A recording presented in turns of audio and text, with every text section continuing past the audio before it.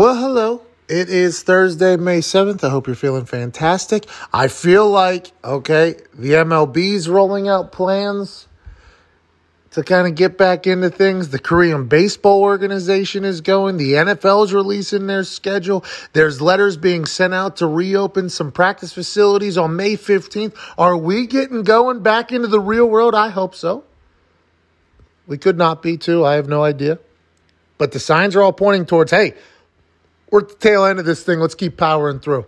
We'll be better on the other side. We all agree with that. And I think you should be better in the bedroom.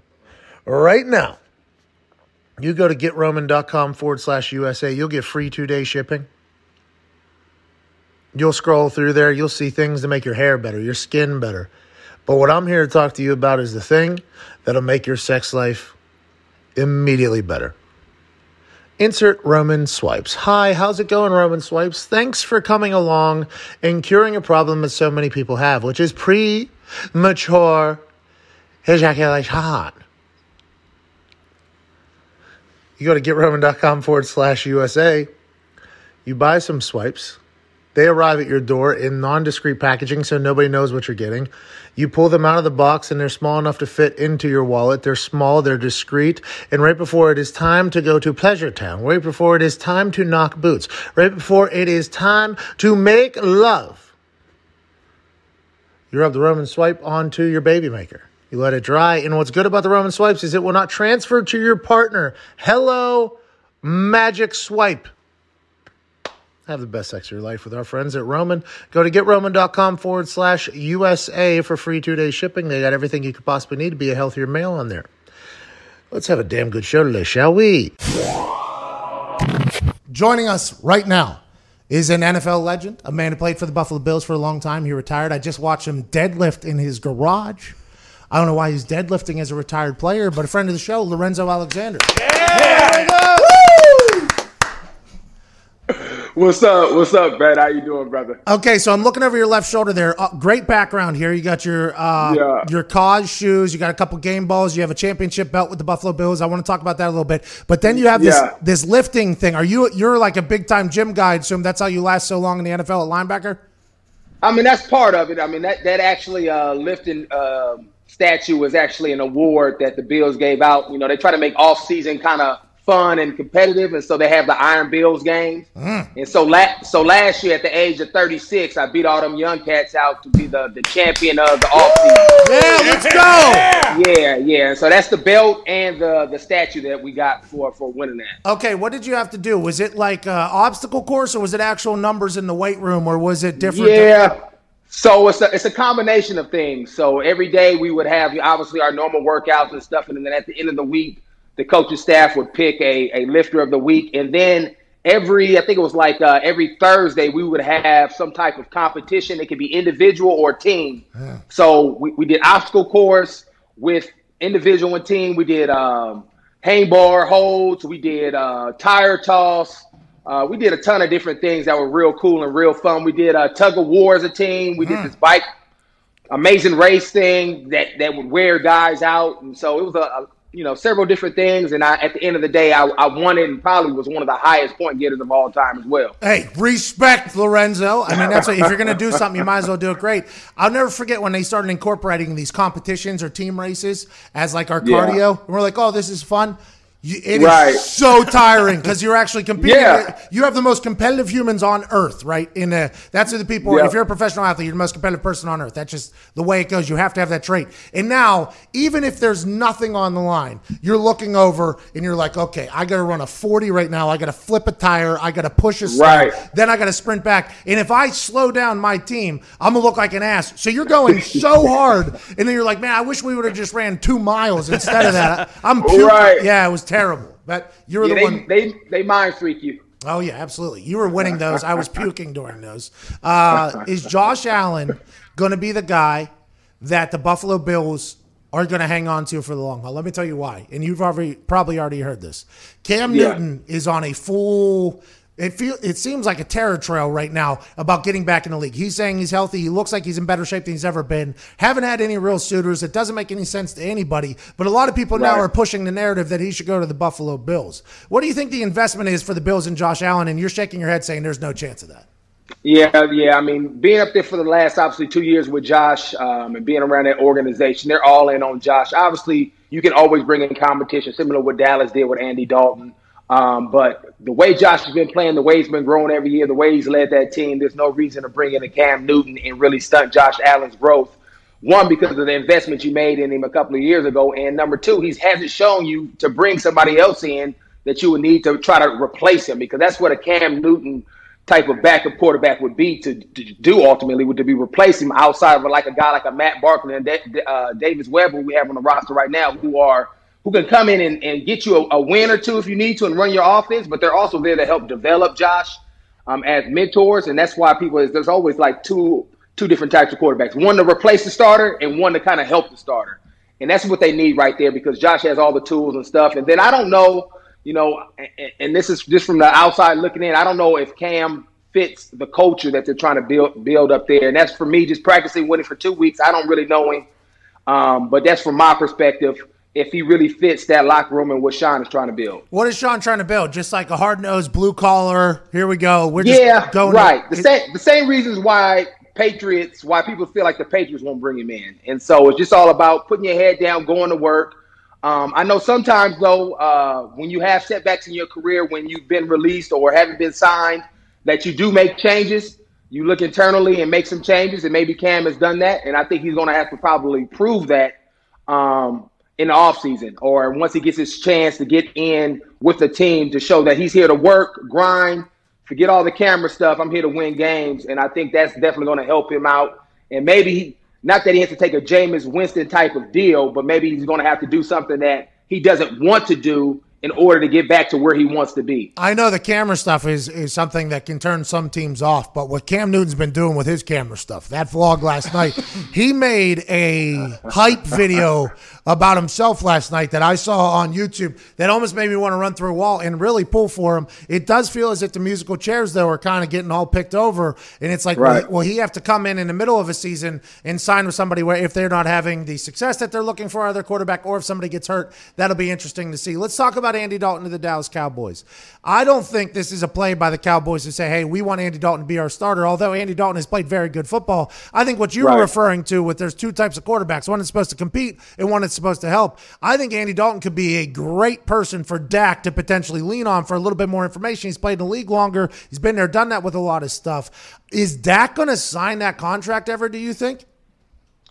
I don't know if Dak is going to sign the contract, because obviously in his mind, he has what he wants. And so I don't know if the contract that they've offered him is exactly what he needs. And so I was, talking the other day, I think he should take the Kirk Cousins approach. I mean, he was a fourth rounder similar to Kirk Cousins. I would be running there to sign the tag, because after some point, they're not going to want to continue to tag you as a quarterback, and then you actually change the leverage, because then they know you're willing to sign the tag at some point, because most teams use the tag as leverage to make you sign a deal that's really in the long run probably more advantageous to the team or team friendly.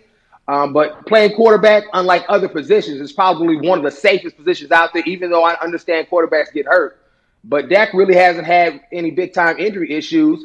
He's a winner. We all know he can ball. So if I was him, I would bet on myself and get exactly what I want instead of maybe settling because they maybe signed Andy Dalton, or you looking, the numbers are close and you just want to feel comfortable. And I would do more of the Kirk Cousins approach if I was him. You know what's interesting is when you're a player, especially a good one, all you're trying to do is get to free agency.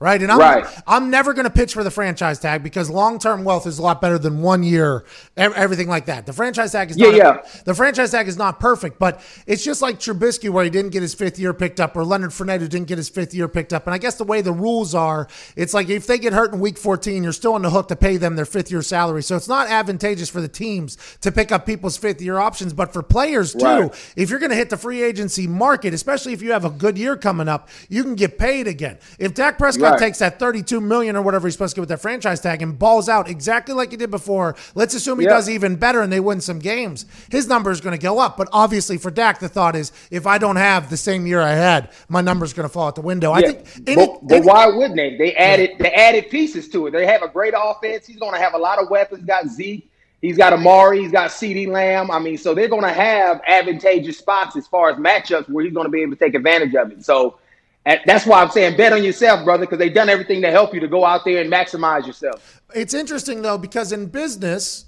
right, you can't always get everything you want because you're obviously doing business with other people. So you have to figure out what you want to give and take, just like in the NFLPA, NFL, CBA negotiations, right? It's like I always thought that whenever you go into a negotiation with your fists up, you're probably not going to have good negotiation because both sides are just going to be completely against each other. Now, granted, the new CBA, I think there has been some advancements. People are going to be upset. It was a 49% vote. That's always going to happen. But with the NFL thinking about delaying this schedule, now, granted, they have to because of COVID-19 and the quarantine. Right. What do you think the chances are of the NFLPA saying, you got it, we'll have no bye weeks, we'll go straight into playoffs, straight into the Super Bowl? There's no way that would physically happen if the NFL wanted to do that. They would have to eliminate some games, wouldn't they? I would believe so. I mean, I would have to see how it was laid out. I don't know if the season would just be pushed back. If the start date is pushed back 4 weeks, does that mean the end of the season is pushed back 4 weeks? And then what would that mean for the following season? So it's just really a lot of moving parts without actually having a plan like in front of me to make a decision. But I never see a time where you just play 16 straight games without any bye weeks in there to give your body a rest. I mean, that would just be absurd to me. And something that wouldn't be very practical. I mean, when we're trying to figure out how to get guys more rest, and they're going to still probably try to want to do their Thursday games. And so to condense all that without the additional rest really wouldn't be conducive to anybody's career as far as a player standpoint. And fans might go after NFL players for thinking like that. But honestly, like if you just think for 1 second from an offensive lineman standpoint, a linebacker standpoint, maybe a fullback or something like that, if the Thursday night game, everybody hates because they're not recovered yet. But that weekend, at least guys get to sleep and chill for a little bit. And then the bye week is a massive thing for guys. I mean, that gets them to the finish line for a lot of things. I think you'll see a drop in the quality if they were to do that. But if we have to do it, we have to do it to get a season. I'm all for that, too. Lorenzo, your hat reminded me that you and Aaron Rodgers were team captains together at Cal. So I wanted to ask, we've talked about how he probably feels about Packers moving up and taking Jordan Love. How do you think the rest of the locker room feels when they make a move like that? You feel because you've been on teams where they take a guy and you're like, man, what are we doing? I thought we trying to win now, especially if you're a veteran and there's some players I forgot what pick they had, like mid-20s, that you feel like they could have got a big time player that's going to be an immediate impact player right then and there, especially when you have arguably the best quarterback in the league, especially right now. Why are we getting another quarterback that's not going to play for 4 or 5 years? So I'm trying to figure out, as a veteran, what are we doing? But obviously management oftentimes has a different picture of what the locker room is feeling and what coaching staff is feeling. And, obviously everybody's compared to when Aaron got drafted and Brett Favre. And so they do what they do, and sometimes it's confusing. But I know for me as a veteran player, I'll be very upset because I'm trying to win now, and I think they didn't do a very good job of doing that. They're thinking about the future, and I guess, hey, it's up to them. They're getting paid to do it. I'll never forget watching the draft and just being like, what the are we doing? There is nothing. And by the way, coaches are doing the same thing. Coaches are watching, like individual positional groups are watching, like, can we not just get a little bit better in our room maybe? Is there any way that maybe – it's an interesting thing, that draft, because although your team can get better, your team can stay the same, there's a lot of emotional strings being pulled too by a lot of people that are looking out for their own careers. I think Aaron will handle it I think Aaron will handle it in a beautiful fashion. Yeah, I mean, Aaron will be fine. I mean, he understands that he's not going to be threatened right now. I mean, he's still playing at the top of his game. Now, does he feel a certain type of way towards management? It might be like a Michael Jordan, Jerry Cross type thing, where he's MFing the GM or making fun of every time he gets a chance to. But he's going to still go out there and handle his job because at the end of the day, he wants to win games. I was watching that, and I think a lot of people were surprised about the amount of gambling on the team playing in the locker room and things like that. In our locker room, that was not that surprising to be honest. That is something. Yeah, exactly. Okay, that's every single team I've ever been on does that at the professional level.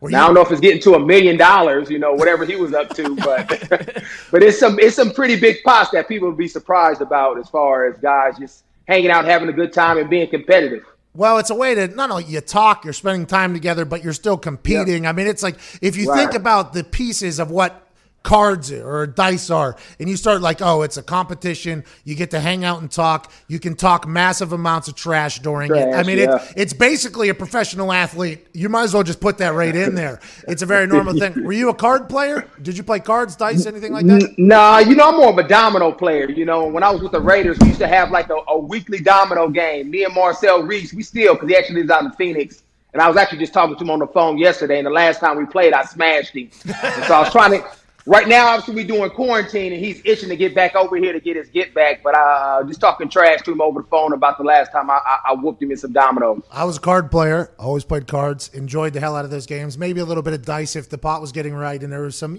dummies in there. You get in there, you get some real good odds. You get some real good odds on tens and fours with some dummies. But on the flight home from London, we played in London.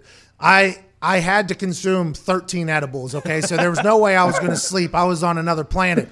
Antonio Cromartie was playing dominoes. I think he knew he was probably going to get released because that was he took a knee during the national anthem, and then he had a feeling. I think he had a feeling, like maybe some. So it was kind of like his last trip with our team. I was wide awake, couldn't really do much, and he was like, hey, why don't you come play some bones with us or whatever? I'm like, oh, cool, I'll come. I put down, I forget what I put. I put down something, and this dude that was just on our team comes with it was like a windmill dunk with this domino. Yeah, we're at 35,000 feet. The northern lights are out the side of the thing, okay? Everybody is passed out. I'm on 13 edibles, and this dude comes crashing through the table with a domino. And the entire— He had to break it. Yeah, the board goes flying, obviously, and Cromartie's like, Pat, that's a tough look right there. It was like, yeah. Did he win? Only way you can do that is if you win and break something down like that, because you messed the whole game up. Yeah, he did mess the whole game up. He messed my whole life up. I'll probably never get back into that game again, but I enjoyed the hell out of it. Lorenzo, who wins the Super Bowl next year? Right now, I want you to lock it in. Buffalo Bills. Tom Brady's out the way. We're going to have an easy path through the AFC. We're gonna win the Super Bowl. Did Sean McDermott get better in the draft? Do you think the team has gotten better this year? I definitely thought we got better. I really like the pick with A.J. Epinesa. I think Moss is going to be a great compliment to Singletary. And then obviously Stephon Diggs with our first-round pick that we traded to Minnesota. With those three picks, our offense, I think, is really going to be more dynamic this year.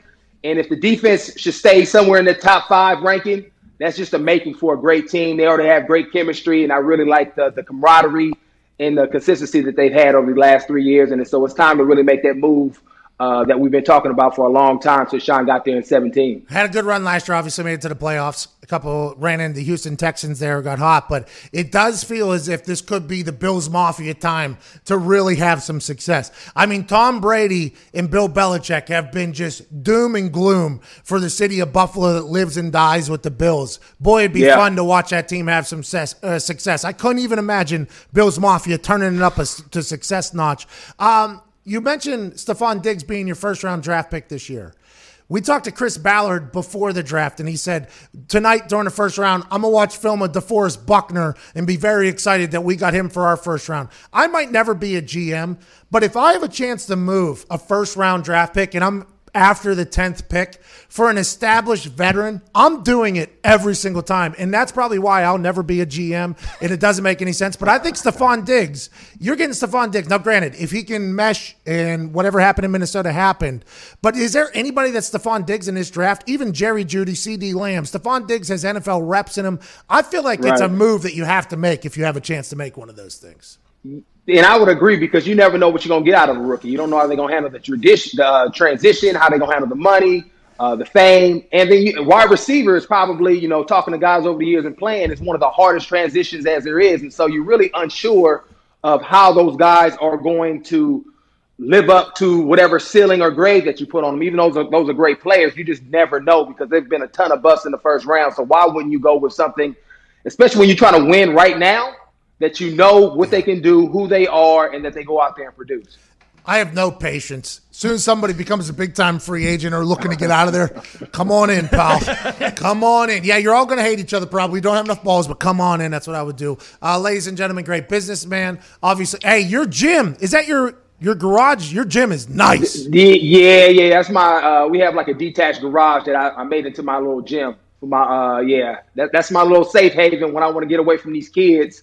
I just go in there, lock the door, turn the AC on, and get some work in. Okay, how much were you trap bar deadlifting there? That was like 455. So yeah, that's still a little lightweight for me. Last year I was doing about 715. So I don't know if I'm gonna get back to 715, but I like where I'm at right now. Hey, you're retired now. You can eat every steroid and go get the mountain. Go get the mountain if you have to in that garage. Yeah. The mat there, the padded blue mat there that people do warm-ups on, are you doing that strictly to protect your toes off the hard floor? Exactly. My toes are stiff as hell, and I want to make sure I didn't jam them into the mat. So I'm doing barefoot deadlift. So that's why I'm using that. See, that's next level thinking right there. Because my feet slip, my toes dig in, get a pad under there, all of a sudden you're a genius. Lorenzo, there's no question why you're a Pro Bowler and an NFL linebacker forever in the NFL. Ladies and gentlemen, Lorenzo Alexander. Yeah! Appreciate you guys. Cheers, brother. All right. Good conversation. Yeah. Josh Allen's their guy, he says. And I saw a couple comments about Cam Newton not working hard. It's not, we're not saying like that. It's like Cam Newton is a show. I mean, that's his personality, his charisma. Not every team is as welcoming to that. I think there's a lot of, I've experienced that firsthand, that there are some places that enjoy you, and then a new regime comes in, it's like, that's not for us. Like some places are, Pete Carroll is known for letting people's personalities flourish. The San Francisco 49ers, the same exact thing. Whenever you hear about other cultures, though, they're not as like, oh, this is fun. They're more like, this is a job. Like, we don't want you to even be smiling, dancing. We don't want that happening here. Which, by the way, both ways have had success. I enjoy the side that lets you have fun and stuff like that, but I assume Cam Newton isn't going to be a guy who's just going to completely change his personality if he needs to get. Maybe he will, though. I hope he doesn't, because that video he put out last night, banger. Yeah, it was awesome. Hello, this is McAfee and Hawk Sports Talk, the man wearing the sleeveless hoodie and currently speaking. My name's Pat McAfee. To my left, rocking a Centerville Elks t-shirt, Centerville, Ohio's finest. Also known for Kirk Herbstreit, Jeremy Cash, Bobby Cash, a man who was on the television last night playing the football with no helmet at one point during the Fail Mary game. Ohio State legend, A.J. Hall. Yeah! Go Elks, baby! Woo! Elks! It's elk pride, Connor. That's what the Elk pride! Okay. Also, Mike Nugent. Pat. Mike Nugent, a big kicker. Nuge played quarterback for a little bit in high school. He's an athlete. Yeah, Nuge was 1 year older than me. So, yeah, he's another very, very accomplished Centerville guy, I guess. I've been intoxicated in Centerville and around Centerville, Ohio with the Cash family. It's a good time, good place, and creates a bunch of hard-nosed legends. Mike Nugent, did he play or was he backup quarterback? Well, he was a running back when he was young, running back kicker, and then his senior year, I believe, is when he played quarterback that whole year. Started? Yeah, started. Wow. Let's go! Yeah, we ran the triple option. So I mean, Nuge wasn't messing around. He had to run the ball a bunch. He had to make a bunch of decisions. He could throw too. He's an athlete. I didn't know the Nuge was getting down like that over in Ohio. Yeah. He's a stud. He's been a stud from day one. He has a younger brother my age that's a stud soccer player and played at Ohio State too. Let's talk about you being a stud last night on television. You and Marshawn Lynch ran your faces into each other. Was that something when you know that a guy, okay, he literally is on record as saying what you got to do is run through a motherfucker's face. And he is on record as saying that whenever he was a kid growing up in the town Oakland, he used to run into the back of buses. So whenever he says, like, what's a defender to a bus, this is literally what I started doing the entire thing. Did you know going into those types of games, like, okay, me and a guy who trained with buses are going to run into each other on a very regular basis today? Well, I have to be honest. When I was playing, I was not aware of the buses comment. I didn't know that's how he trained as a youngster. Okay. I just knew what I watched on film and when I talked to him on the field before and after and during games. But yeah, Marshawn's the type of guy, you know it's going to be a long day. You know they're going to give him the ball plenty of times, and you just hope. You got to get him before he gets started, before he gets a full head of steam. He's a big dude. He's a thick guy that doesn't care and wants to run every single player over. So you just need some help. You can be there for initial contact, and then you just pray your teammates are coming so you don't just get driven completely and he steps all over your face and chest as he runs over you. Did you watch that game last night? I saw 0 plays somehow. I didn't know it was on, and I don't know what happened. I got caught up, and I got a text from somebody like right as it ended that it was on. I put out 2 tweets last night of there was a fight on the sideline that you walked away from. I didn't want to judge. Who was fighting? Huh? Who was fighting? It was on a kickoff. Somebody got hit late onto the sideline. It was a slow motion pan, actually, of your back and then the fight happening right next to you. And then you just kind of looking at it and then just walking onto the field after it. It was awesome. Yeah, you got to conserve your energy, man. I knew if it wasn't like a real fight, the guys were just kind of going back and forth. Why am I getting caught up in that? It wasn't a real fight. It was one of those classic scrums whenever the substitute teacher was in, because that was when those terrible refs were reffing football. That is the game that got the real refs back after the Fail Mary. Was that a Monday night game? Oh, yeah. Monday night. Next day, wasn't it? I think the next day or 2 days later, all of a sudden, the normal refs come back in. Well, the world was upside down, obviously, because players were noticing how terrible those refs were long before the world recognized how there it was. It was happening literally right next to you, Kevin Green, in between you and Kevin Green. Well, trust me, I know if Kevin Green isn't really getting involved, I don't need to get involved. Kevin Green can handle every single person on that field. The refs, though, those refs were so bad. And I think, obviously, the current refs aren't, perfect. And with the advancements in technology and all that stuff, you're getting a chance to see just how terrible some refs are. And then you get a guy who can't look at a replay and agree with the rest of the population. I mean, that is just a tough thing. But those replacement refs, it was all the little things they were fucking up too, like putting the ball in the wrong hash. And then for me, they never put the K ball in, so I was just punting quarterback balls.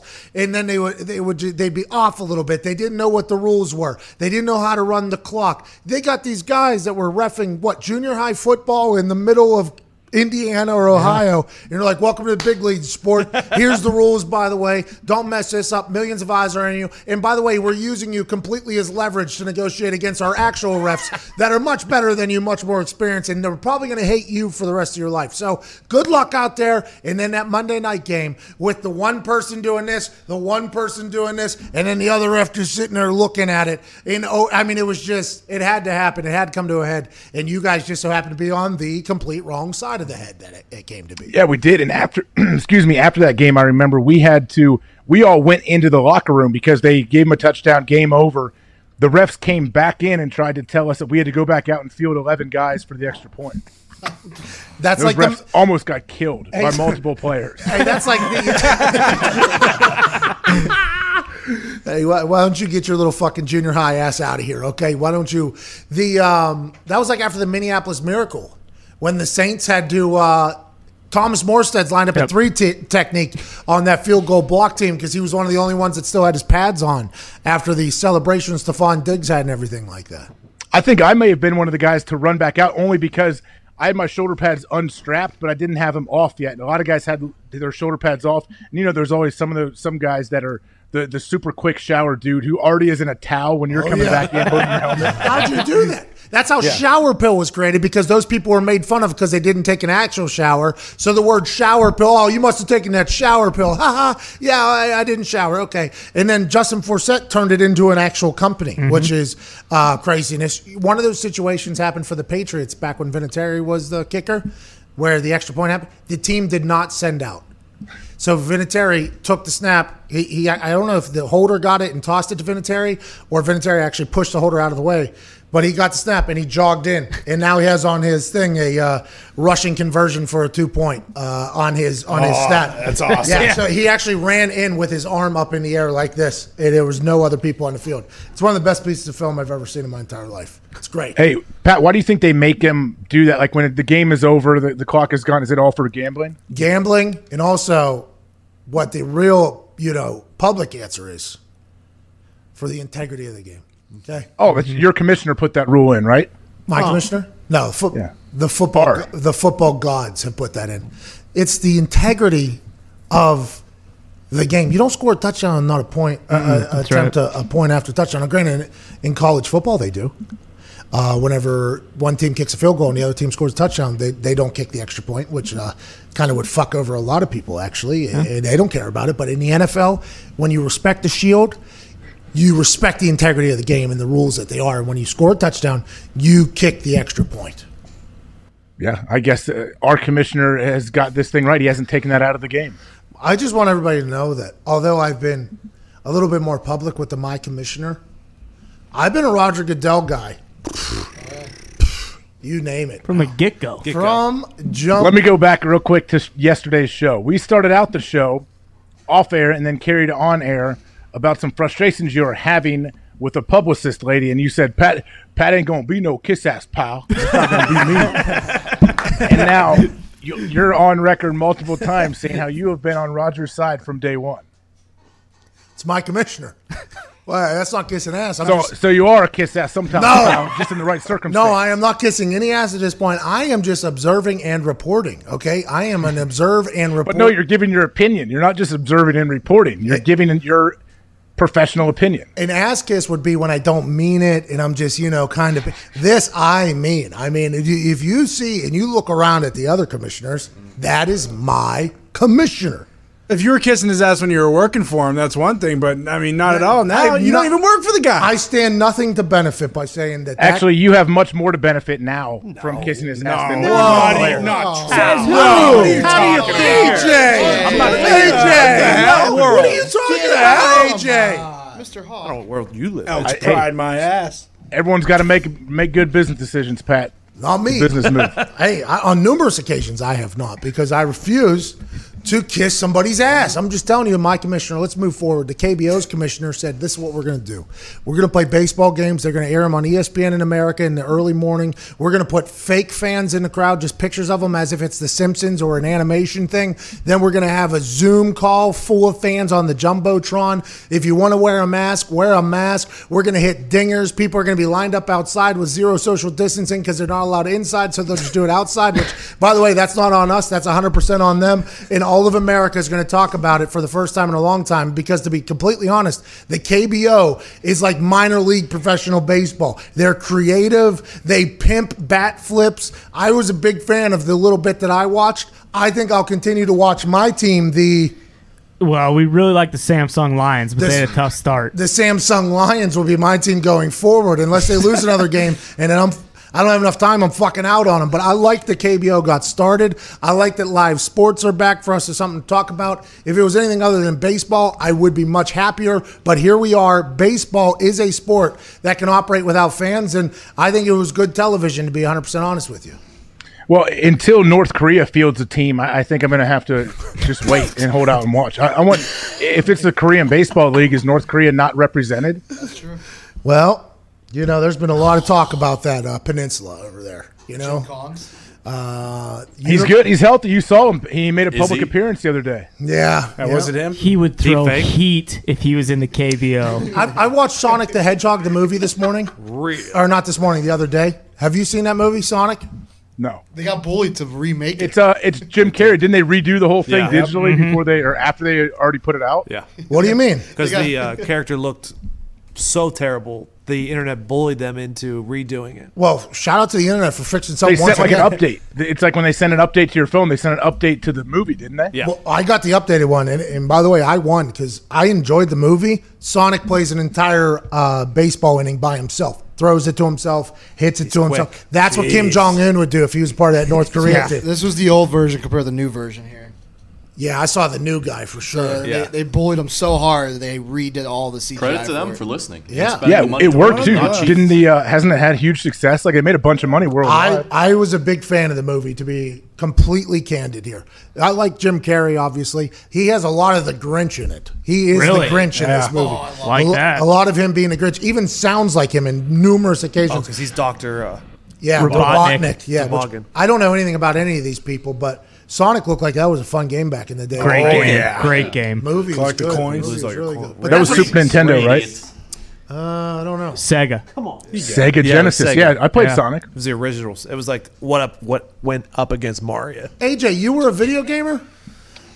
For a little bit, like Super Nintendo, I used to play like the F-Zero game on there, Donkey Kong, I believe. Donkey had Kong. Sega for a minute, and then I don't know if we had a PlayStation. Maybe we Sega Dreamcast. I don't know if you ever had that. Oh, That yeah. was legit. Crazy Taxi. Oh, And yeah. the red thing. What's the red thing that you stuck your eyes in and you watched those little red dots? Oh, yeah, Played 3D, tennis? yeah. The Wii. You're talking about the Nintendo Wii. Nope. Yeah. Pong. No, this was way before the Wii. Atari Pong. Nope. Not that old. Oh, you're talking about the I don't know what it was called, but it was a red Oh, thing yeah. that sat on the table and you stuck your head in and you could Glory play, get a little holes. controller. Oh, it was a glory hole with the boy. Oh, yeah, you're right. My bad. Glory hole goggles. You had glory hole as a child? No. I don't know what it is. One of the 13 people in studio, sorry, 9, I know you're under 10, Thank can look you. it up. Thank you, Maybe. Jesus. Goggles. I was not a big video gamer, but I never was either. I was so bad at it, AJ. I'm so bad Well, at video as it advanced, it's got easier and easier to be terrible at those games. If you don't keep up, it's like you're out of touch 3 months in if you don't start the new system whenever it comes out. Well, I am in first grade when it comes to these video games nowadays. And Zito has a master's. I mean, a guy might as well be a doctor, and Zito loses to people. My brother is like an Ivy League guy. He's very, very good. That's it. That's the system I had. What's it called? Virtual Boy. Put him on. Oh, you were one of those nerds? What the fuck is that? You don't put them on, but you played like I think it was Mario Tennis or something you could play on that. Oh, So sweet. that was the original Wii right there. Yeah. It came a long way.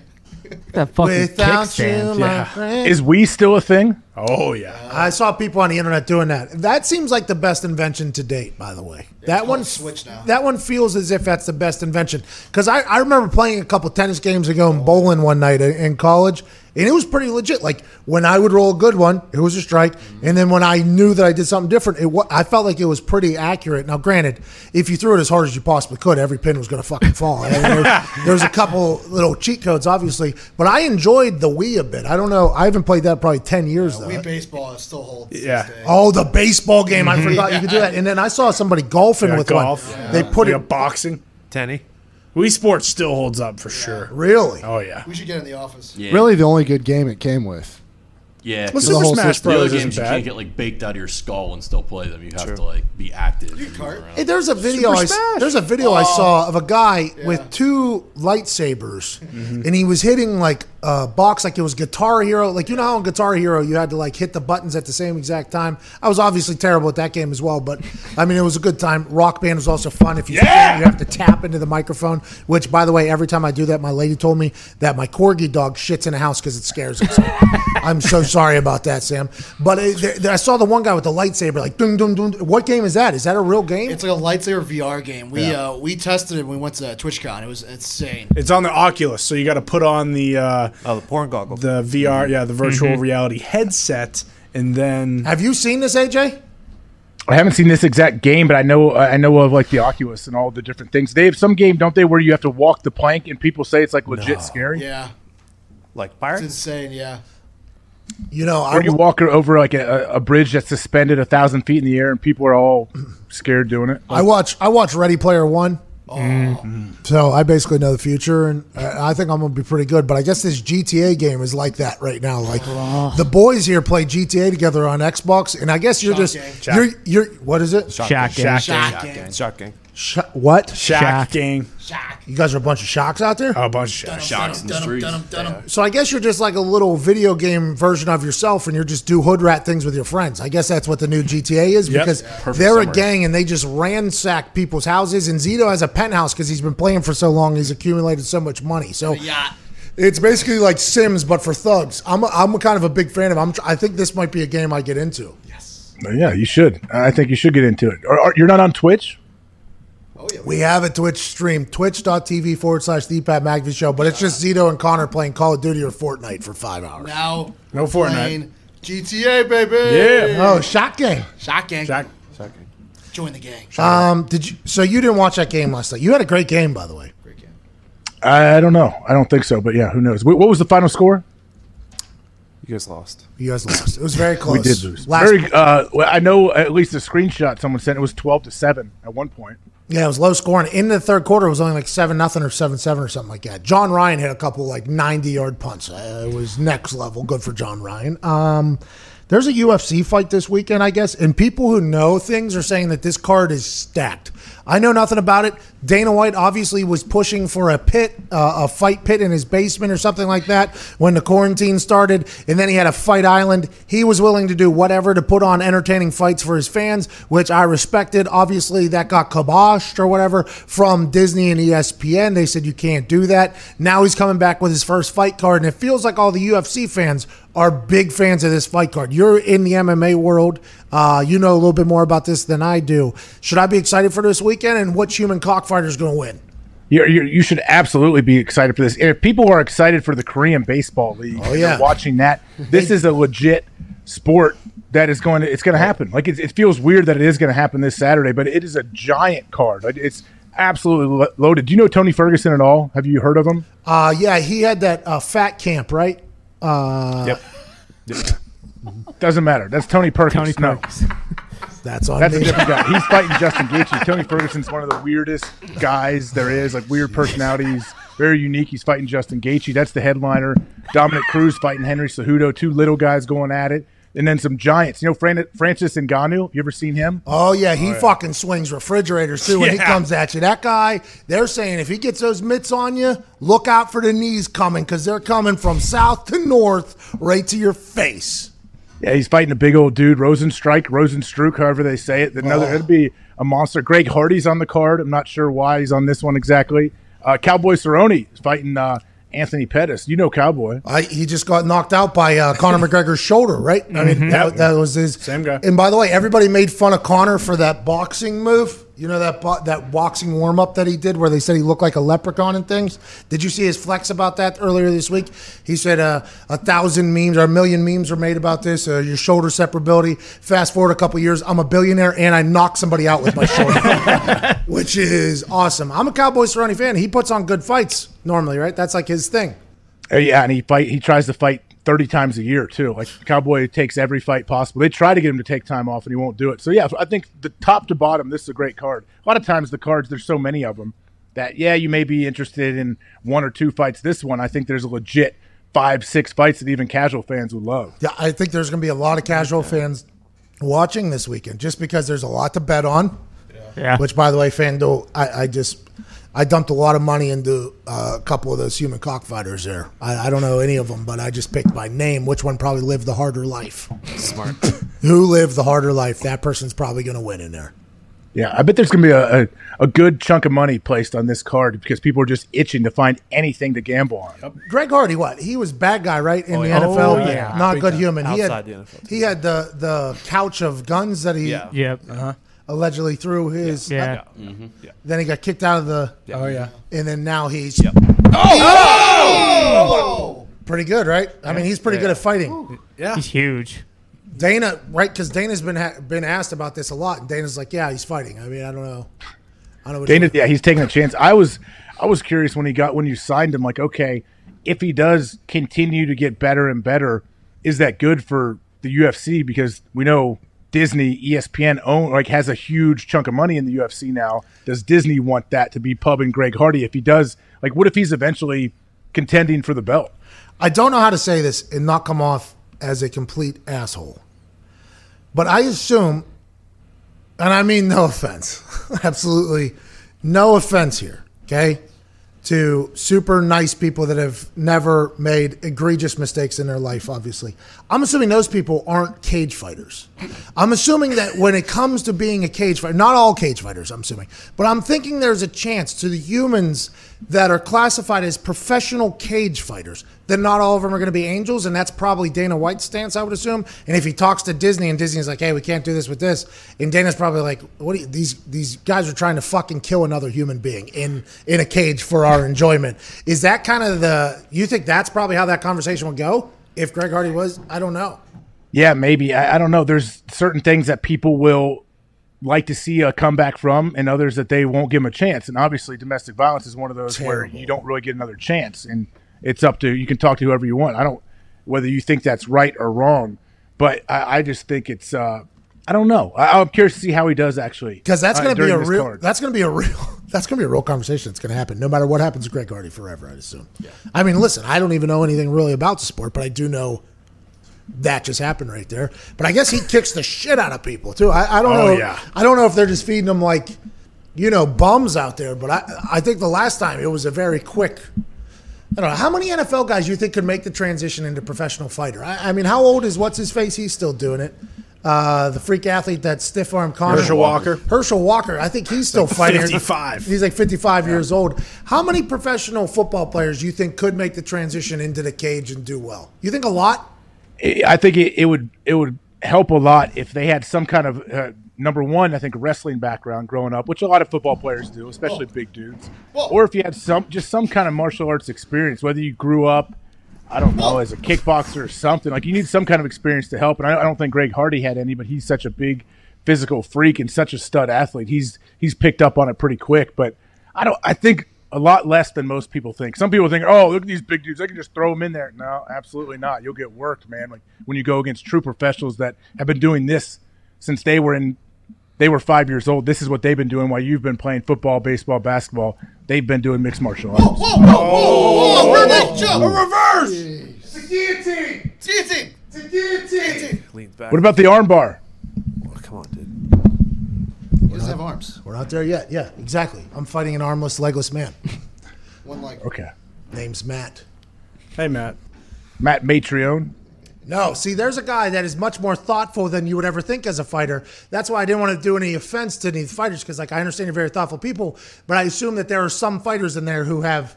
I mean, the one guy that was boxing in Madison Square Garden, I was talking to Adnan Verk or whatever. I think he just got out of jail for attempted murder. I think the guy got out of jail for attempted murder. And he was a professional boxer at the time, and he got thumped. And I'll tell you, that was my lead off with my interview. It was like, a lot of people were saying it was nice to see the guy that attempted to murder somebody get beat in the first round there. That was I think that was I don't remember. You know what's weird about when people want to get offended by certain, like, everyone, whatever, you have the right to be offended at whatever you want. That's where we are right now. But when a lot of times, especially in MMA, when fighters start talking and they go back and forth, like in press conferences and through the media and whatever, a lot of people are like, oh, are they crossing the line? He's getting too personal with his trash talk and what he's saying. Like, this is crossing the line. Should there be some kind of line where they don't cross verbally before?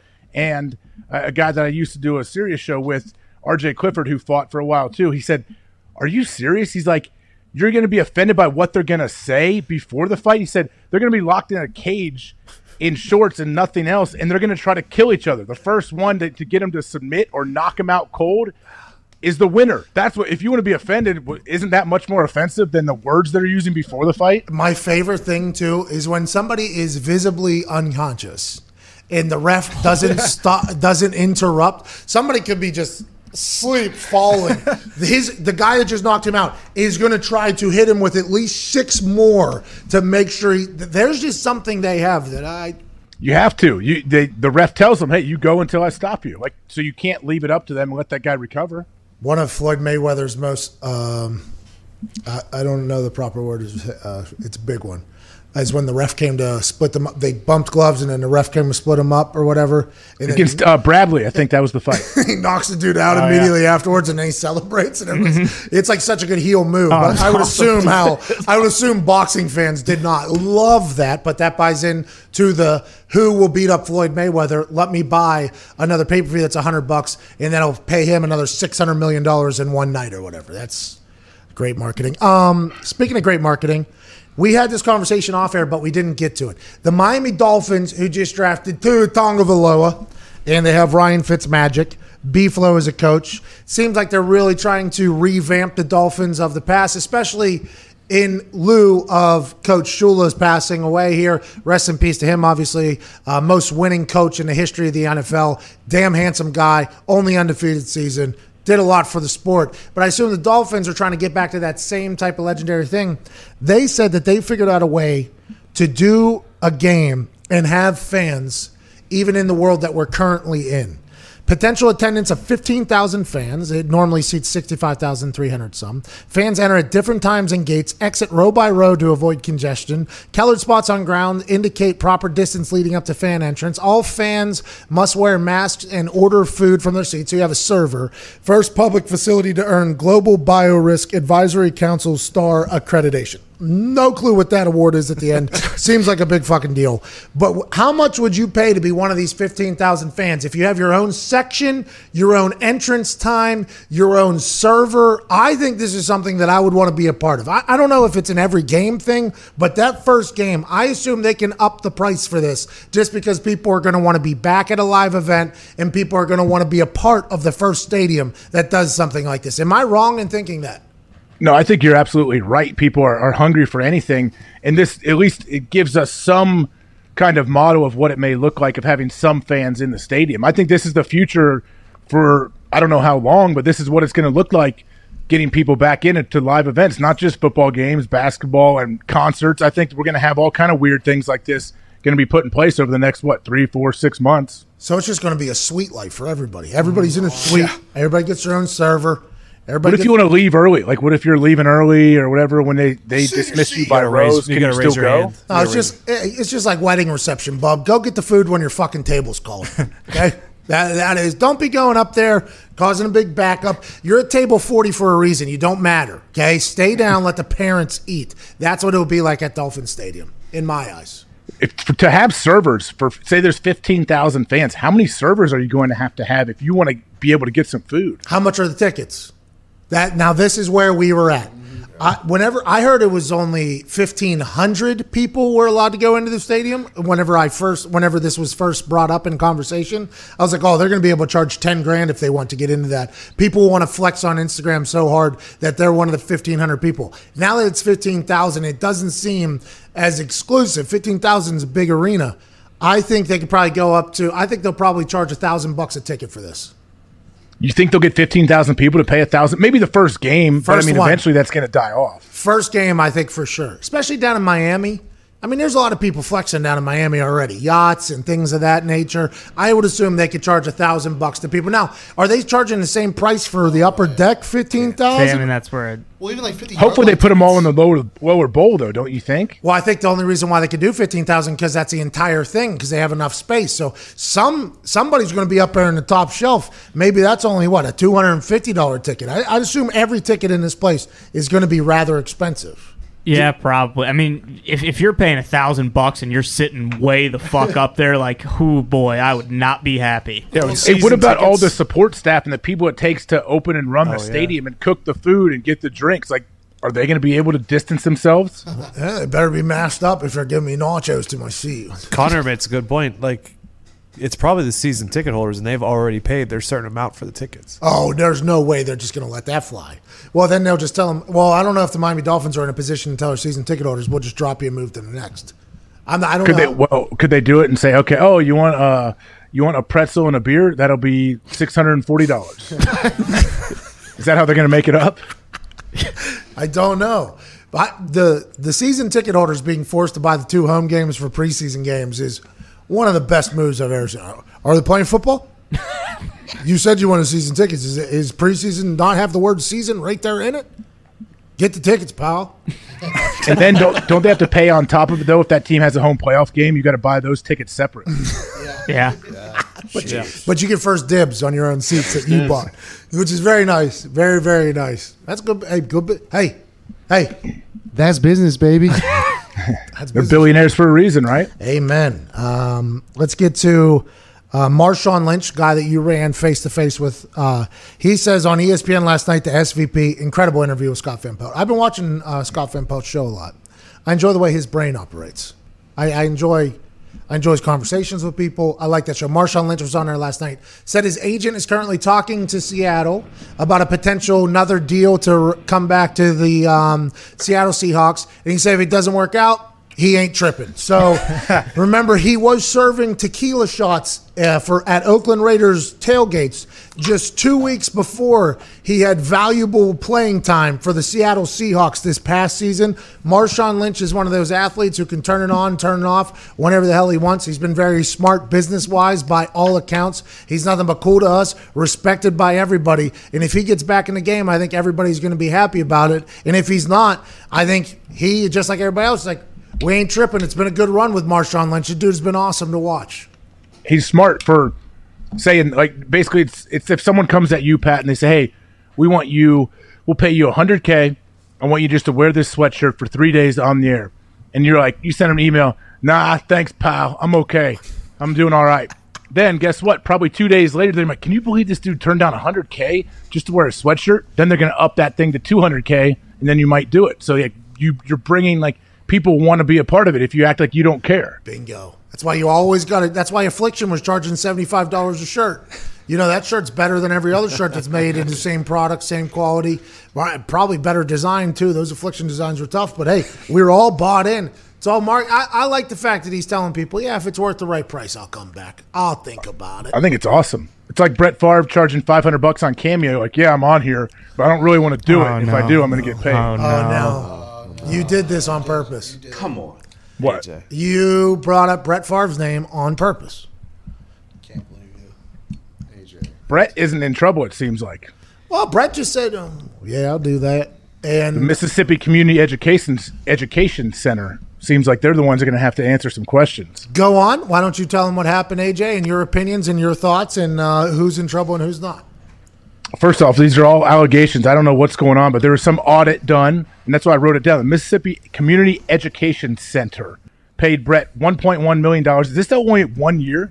In 1 year they paid him this? One payment was for 500-some thousand, Yeah. so I think it was a couple appearances worth a lot Yes, of money. for supposedly appearances, promotions, autographs, speaking gigs, and then what they went and they did research through the audit, and they found that Brett was not there at any of these appearances and all this. But it got me thinking, couldn't this be a memorabilia deal? Like, I know even when guys are playing, they have memorabilia deals where they sign a certain amount of things throughout the course of the year, and they get a guy like Brett could easily say, okay, I'll sign however many items.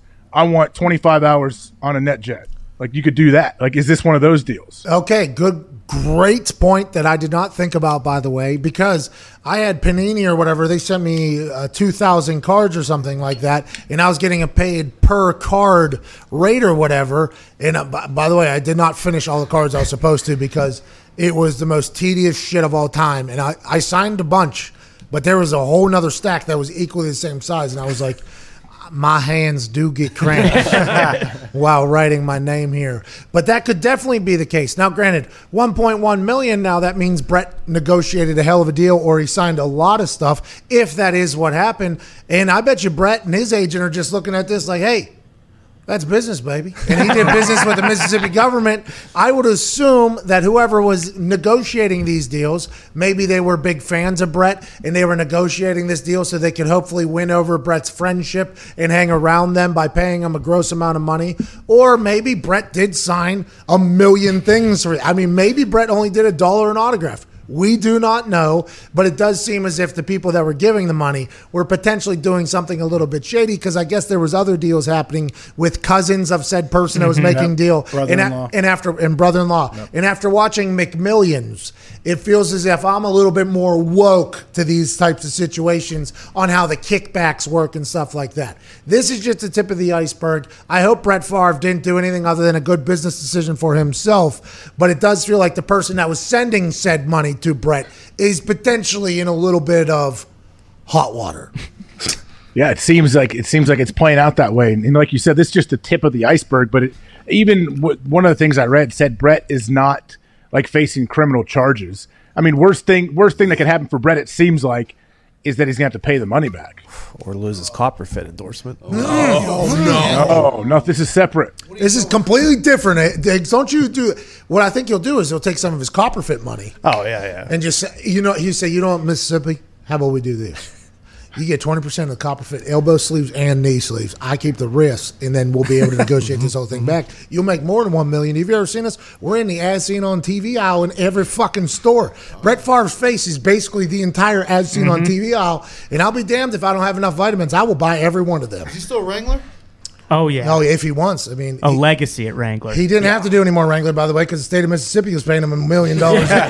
So now he's going to get back into that game probably. I like what Brett has done. And I like the fact that he can drive a golf ball 370 yards. So, I mean, I'm a big Brett Favre guy. You know, people always ask, like, oh, what's Brett doing with that Copperfit stuff? And you just mentioned it. It's in every single store in America, at least, probably worldwide, in the as seen on TV aisle. And there's multiple products, too. Oh, yeah. When you can get in all of those stores, like, Brett's got to be making so much money from that. Yeah, he's going to be on Shark Tank. Shark Tank. It's going to be on Shark Tank next to Lori, who's the QVC master. Brett's going to be up there. He's like, well, yeah, I threw footballs for a little bit. I signed autographs for the state of Mississippi. I sold Wranglers. And then where I really hit it big was this fucking Copperfits are everywhere, and I just made $1 billion. So now I would like to invest in whatever the hell you got going on. And if it's a long-distance driver, sign me up because I'll hit that son bitch 600, 700 yards. Brett Favre is living his best life right now. So you're saying, I thought you said he's going to take Copperfit to the Sharks. No, wait, it doesn't. He's a shark. Are you kidding me? His autographs are worth $1.1 million. He is a shark. Shark. Yeah, I mean, that would be good TV to see Brett up there wearing a T-shirt and Wranglers and a hat next to all those rich people. Shoot, I don't really know that stuff. I'm out. Oh, man, I love that show. Are they still putting new ones out? I'm not sure they're able to create, but they have, 47 seasons logged? So every night. I'm almost at the bottom of the barrel, though. There's been numerous times I've turned on CNBC or whatever, and it's been a repeat. I'm like... Would you watch a Zoom edition to that? Shock. I saw Zoom of The Voice last night. It wasn't... Bad audio. Good? It wasn't bad. I think I like that they did it. Like, I like that there was a show. Sam loves the show. I was waiting for Songland with Martina McBride. Yeah, is that tonight? That was last night. Missed it. Fucking awesome. You can watch it on demand. Great show. But Blake Shelton was so disinterested in that entire thing, sitting in his house in Oklahoma.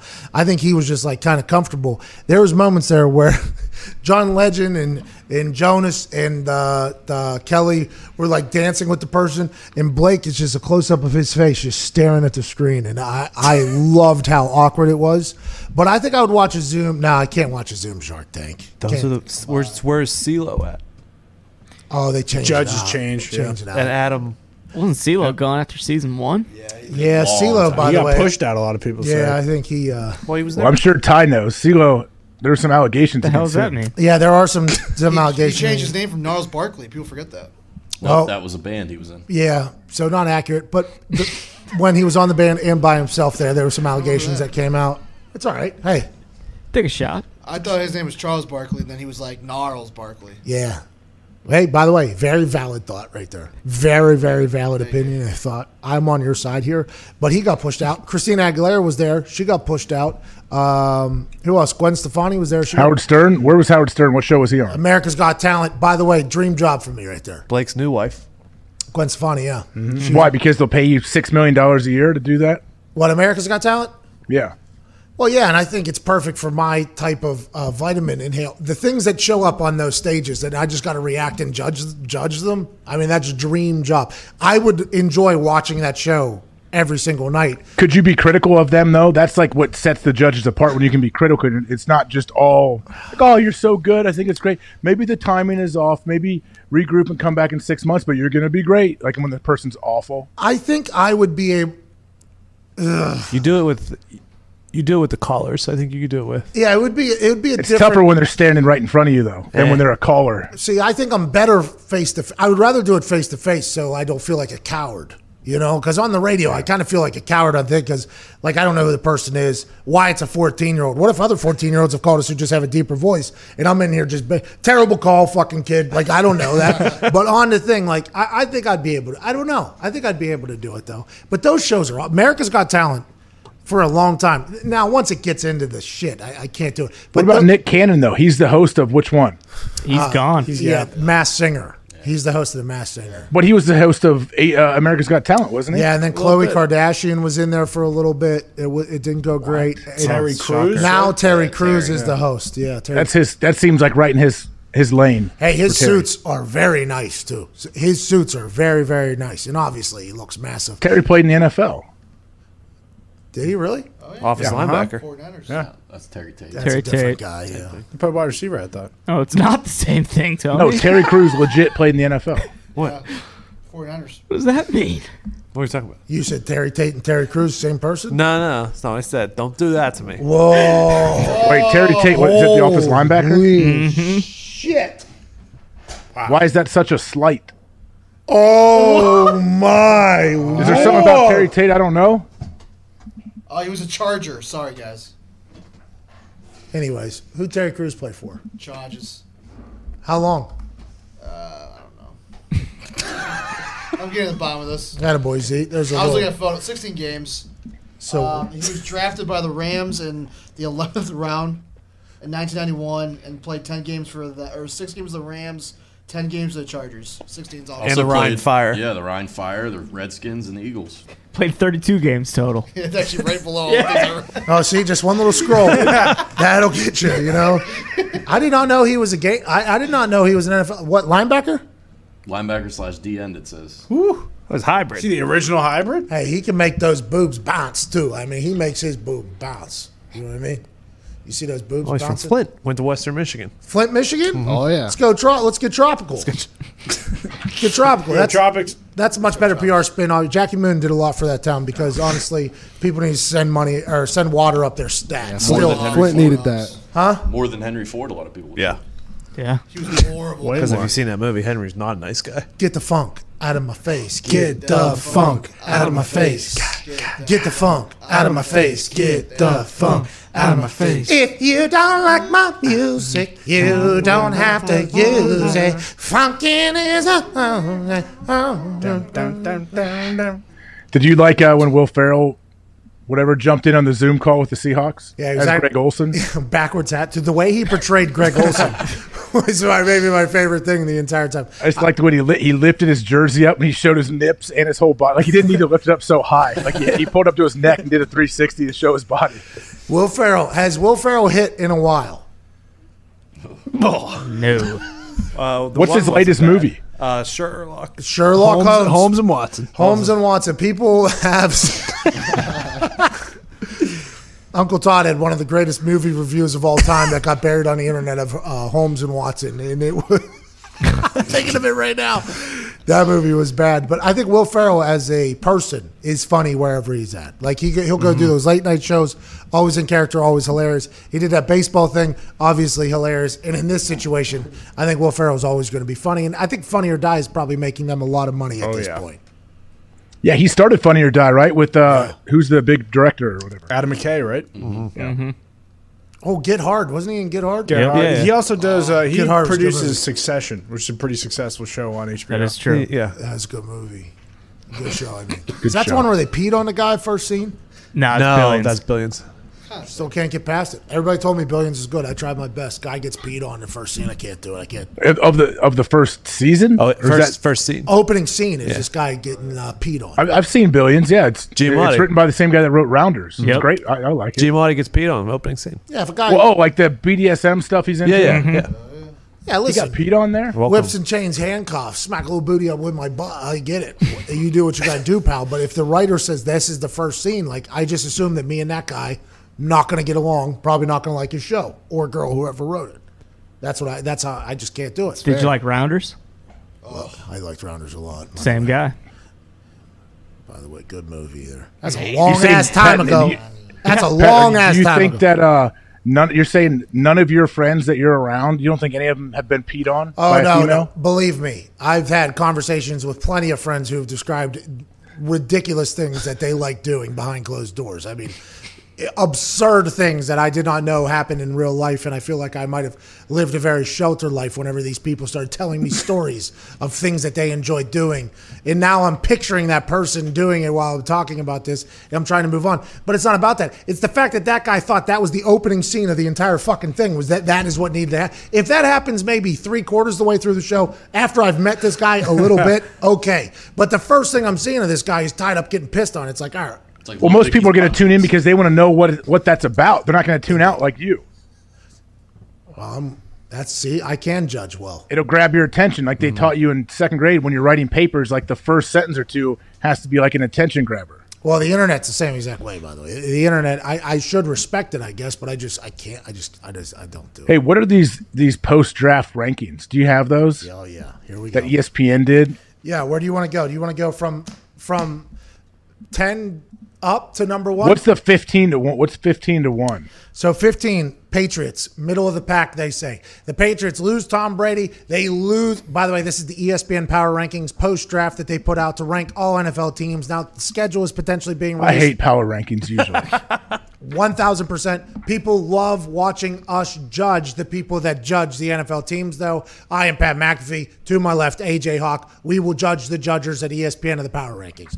Number 15, they have the New England Patriots. Obviously, this is not normal for the Patriots to be in this position anywhere near the draft or going into a season. You lose Tom Brady. Gronk comes out of retirement. Offensive line coach leaves. Special teams coordinator is absolutely gone. The now scouting coordinators with the Tennessee Titans. Everybody's jumping off ship except for Nike the dog, Bill Belichick, and potentially Jared Stidham. Yeah. 15 for them is a wild move. They still have Bill Belichick as a head coach.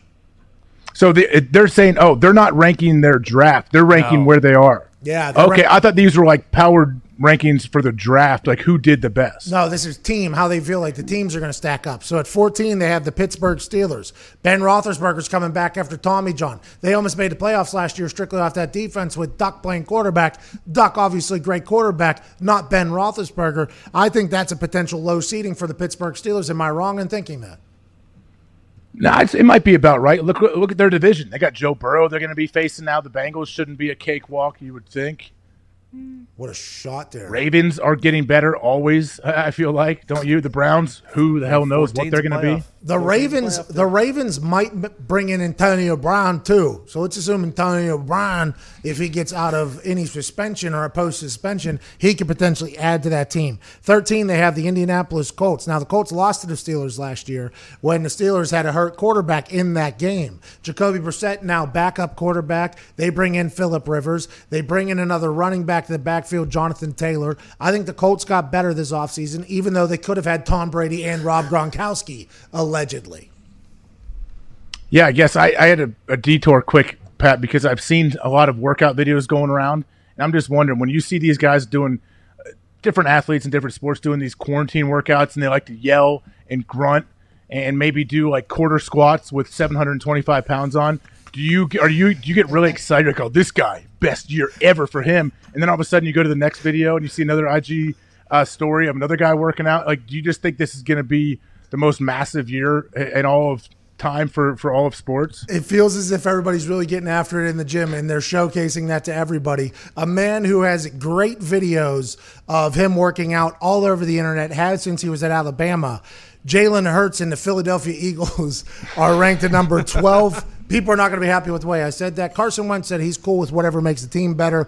Carson Wentz probably doesn't love this. They said that they're going to use him in different positions. The Eagles were a good team last year. They were very hurt. Carson Wentz led them to some wins. You think the Eagles get out of the NFC East? Yeah, I mean, I don't know what if Carson Wentz can stay healthy the whole year. Yeah, they'll be fine. I like their defense at times, but yeah, I mean, the Eagles are another team. It's always like questionable. If Carson Wentz can stay healthy, they'll be fine, and they have a good chance. If not, I don't like it. They brought in one of the best corners in the game from Detroit for a bag of balls, so that could potentially help their secondary, which was not great last year. At number 11, they have Bills Mafia. Bills Mafia obviously made a playoff run last year. They no longer have the Patriots and Bill Belichick and Tom Brady really to worry about. unless they do. I mean, that's neither here nor there. But I feel like that's a team that's potentially on the rise. Lorenzo Alexander was on our show earlier, former linebacker of the Bills for a long, long time. He said that team will not bring in Cam Newton in his eyes. It does not seem like that's a landing spot for Cam Newton, which some people are saying. Josh Allen has to take that next step. The Bills made a big jump last year. Yeah, I mean, you don't have to come to me at the end of each of these if you don't want to, Pat. You do a great job of reviewing the whole team from top to bottom. But the Bills, they're going to win. As long as their defense plays well, they're going to win. And I agree. Don't put Cam Newton in there. Don't put Cam Newton in with a young quarterback like Josh Allen that is going to be your franchise dude. Why would you bring Cam in and kind of mess everything up? How about the Cowboys at number 10, Mike McCarthy? Why were you laughing previously? Well, it was because just like what you said was very true, but I didn't think about the fact that I wasn't really leaving anything for you to say. That's 100% all. Oh, you don't need to leave anything for me to say. You could just hit the hot spots. Well, wait, the Cowboys are where? 10. 10? They are 10 strictly because they're going to be on primetime television every single week. Is Andy Dalton going to be their quarterback? We will find out on Thursday when Andy Dalton joins us. Hopefully, yeah. Thursday he planned. He confirmed with me that he would be on Thursday, so hopefully nothing changes. I think he very much understands that that's Dak Prescott's team, and he's going to be a backup quarterback and hopefully make Dak Prescott better, but ready to do whatever he's got to do because Andy Dalton seems like a very good dude. Is that accurate? Yeah, I think that's very accurate. And don't you think it also will get Dak to sign this tender? I don't know. Eventually, I guess. I have no idea what's going to happen with Dak. Because I've already said on numerous occasions, I could not look at a piece of paper that says I'm going to make $32 million in the next 6 months and not sign it. But he has somehow withstood the temptation to sign that piece of paper. And I respect it, by the way. If it works out good business-wise for him, good. He deserves all the money in the world. I just don't think I could do it. So I'm not 100% sure what the hell Dak's going to do because I can never be in his position. Do you guys think, like, when all this gets figured out and training camp day one starts, if they hadn't signed Dalton, they're like, all right, we got to give Dak what he wants. But now that they have signed Dalton, they could still play hardball with Dak and stay on their number because they have a quarterback who can start on day one. They said this wasn't for leverage. This was just to build depth or whatever. But everything in the world is for leverage. Who knows what's going to happen to the Cowboys at number 10? Hey, hold on. Going back to it, I understand, yeah, it definitely will help with leverage, I think, a little bit. I mean, probably not a whole lot. I think Dak feels good about where he's at and in that they need to pay him. But also, like, it's a no-brainer for the Cowboys. Why not? You have Dak. You got a guy that's won a ton of football games in the NFL behind him in Andy. You don't have to pay him a ton of money. He's a backup, and it's not like, okay, we got all the pieces in place. We drafted well. Everything's good to go. We want to win the Super Bowl. But, Dak Prescott gets hurt. We're screwed. Season over. No, now you don't have that. You don't have that worry. You have the depth you need. Well, and also, if he gets COVID-19. Yeah. Did Peter say that on your show? Yeah. Yeah, Peter King said that on my show, yeah. What'd you say? Did you have a follow-up? No. He pulled hair out Never of your thought head. about Follow-up. I took my hat off. I had a hat on. That's the first time in a long time somebody said something to me that just I did not expect. You know, like I feel like people say things. I'm like, okay, I could expect that. When he said that, it was. Two elbows! That's a family. That's what it was. Those elbows coming from the bottom going up, those were serious. Well, that's what me and Johnny Bones Jones do. I know. You know what I mean? We keep them at bay. Excuse me. Oh. You know, and sometimes you miss. Sometimes you miss because they got oil on their face. You can't always connect. Let's get to number 9, the Vikings. They obviously win a playoff game in New Orleans. Kyle Rudolph with a push-off, score that touchdown. He says it didn't happen. It was a great touchdown, great game. Kirk Cousins becomes primetime Kirk. I assume they're only going to get better. 8 Titans. They bring back Derrick Henry and Ryan Tannehill. Will they be able to find the magic that they found last year? Not 100% sure. Love Vrabel and his family on draft night. At 7, they have the Bucs, number 7. I'm not sure what they would have been rated before bringing in Tom Brady and Gronk. They're at number 7. Do you see that team having? I really do. I don't know why. I guess camaraderie could be an issue early, especially with no offseason training, and they might not be able to figure things out. But I think once they do, they could be a real problem.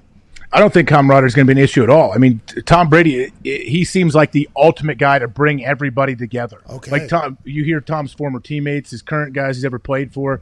That's all they talk about is how, like, Tom – there's so many stories of Tom walking up and introducing himself to guys that are on the team for like 9 hours that come in for a workout. Hey, I'm Tom. And then Tom sends them a text when they leave.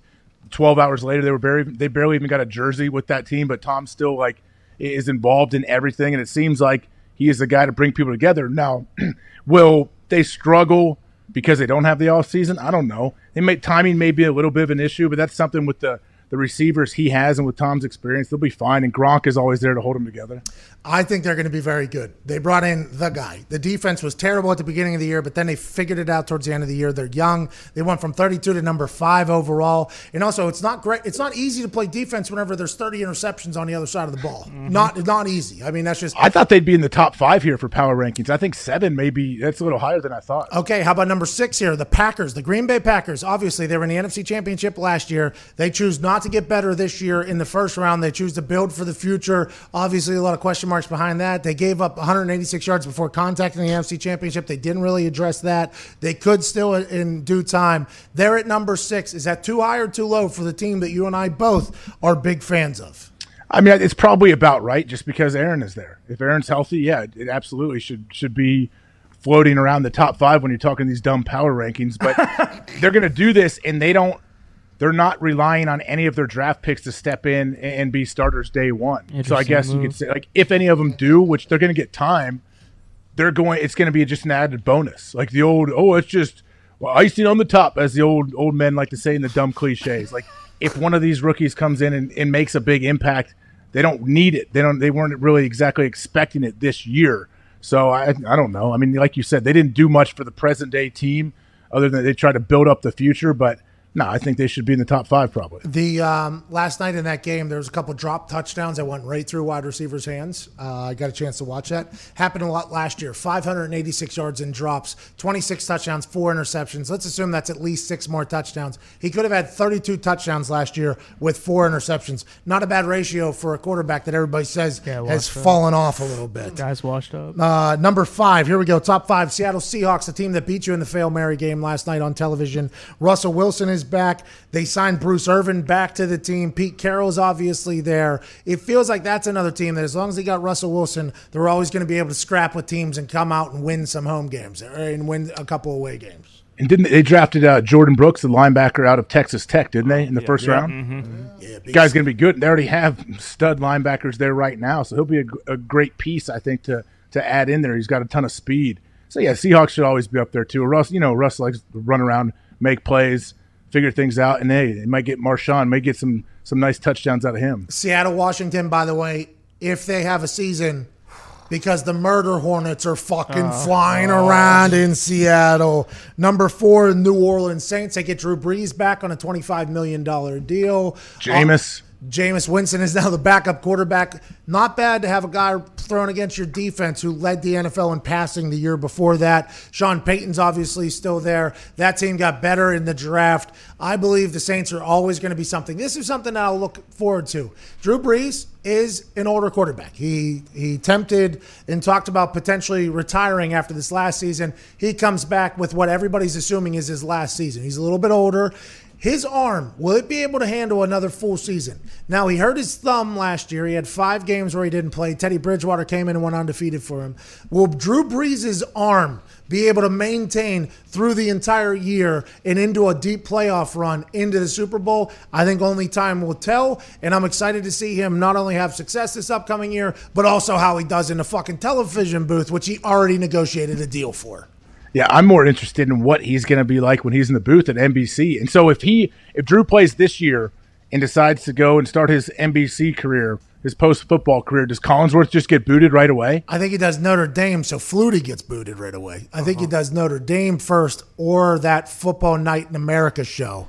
And wait, Drew or Collinsworth? Drew will go to, I believe, we're just reading what everybody else is reading. Mm-hmm. But I guess it is alleged that he'll do Notre Dame games until Collinsworth is up in 2022 or something like that. Yeah, there was also a potential, Michaels, I believe, is up in 2022. I can't remember which one.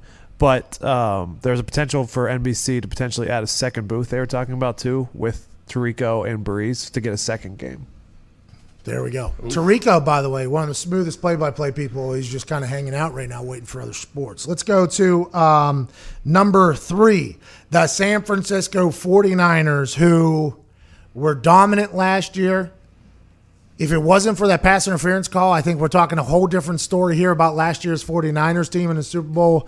I mean, what a run last year. They have veterans there. They lose Staley, but they bring in Trent Williams to seal up that hole immediately upon Joe Staley's retirement. I think the Niners are going to be a dominant force in the NFC yet again.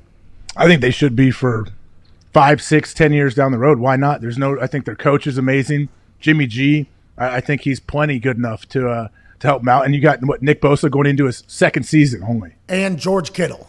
I mean, that is a great point. When are they going to pay him $1 billion? He's up pretty soon. They have to soon. I mean, he's a different animal. He's a road grader if you need be. He's a freak athlete. He gets yak. He's a great person. I hope he can hold up. I hope he plays so reckless. I hope his body holds up. It's kind of like Gronk, right? Like Gronk was so big. Now, granted, he had back issues in Arizona, but when you're that big, that athletic, running that fast, there's going to be some big collisions. I mean, that's just the way it's going to go. And if you're always in those big collisions, because games come and go. So, yeah, defenders have to hit him, and obviously they're going to experience it too. But he'll be in those collisions on a very regular basis. Will he be able to hold up? I hope so, because he is fun to watch, dude.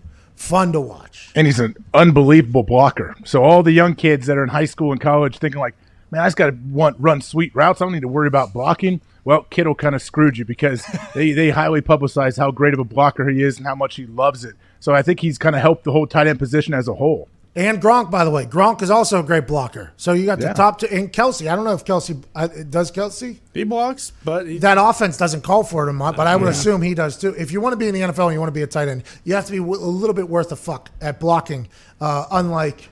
You just have to try. I just feel like you have to give good effort. Unlike... Jimmy Graham. There's a couple highlights there where Jimmy just goes ahead and mails it in, and old Aaron just gets a whammy. Well, what if he was supposed to get help and the guy bailed on him? True. That's why you can't trust My Vision or Pro Football Focus because they don't know what all the rules are. He didn't catch many passes or touchdowns either. He won a game for you. He won your playoff game for you. Turnstile. He's flying a lot of planes too. What are you doing for me, Jimmy? Let's go number 2. I like Jimmy Graham, but boy, he's got Mitchell Trubisky to throw to him next year, so everything is going to be good for him. Bear done. Just kidding. Nick Foles. I just saw Nick Foles, the heavy favorite, right, to be the starter. Yeah. Mitchell Trubisky had to have surgery. Mitchell Trubisky was injured all last year. He was battling. Maybe if they made that public and didn't continue to let their quarterback just get buried publicly. It was very public. He stinks. All right. Number 2, the Baltimore Ravens. They got the MVP, Lamar Jackson, coming back. They potentially could add Antonio Brown. Nobody's saying they are, but boy, it feels like that's a potential landing spot for him if he was ever to get back in football. The Ravens were a fun team to watch last year because that dude right there, Lamar Jackson, is one of the most dynamic humans ever walked this earth. He was making professional athletes look like JV kids last year. He's only going to grow and get better, but will defensive coordinators figure out this offense, or is Lamar Jackson not figure outable? It's just until he's not Lamar Jackson anymore.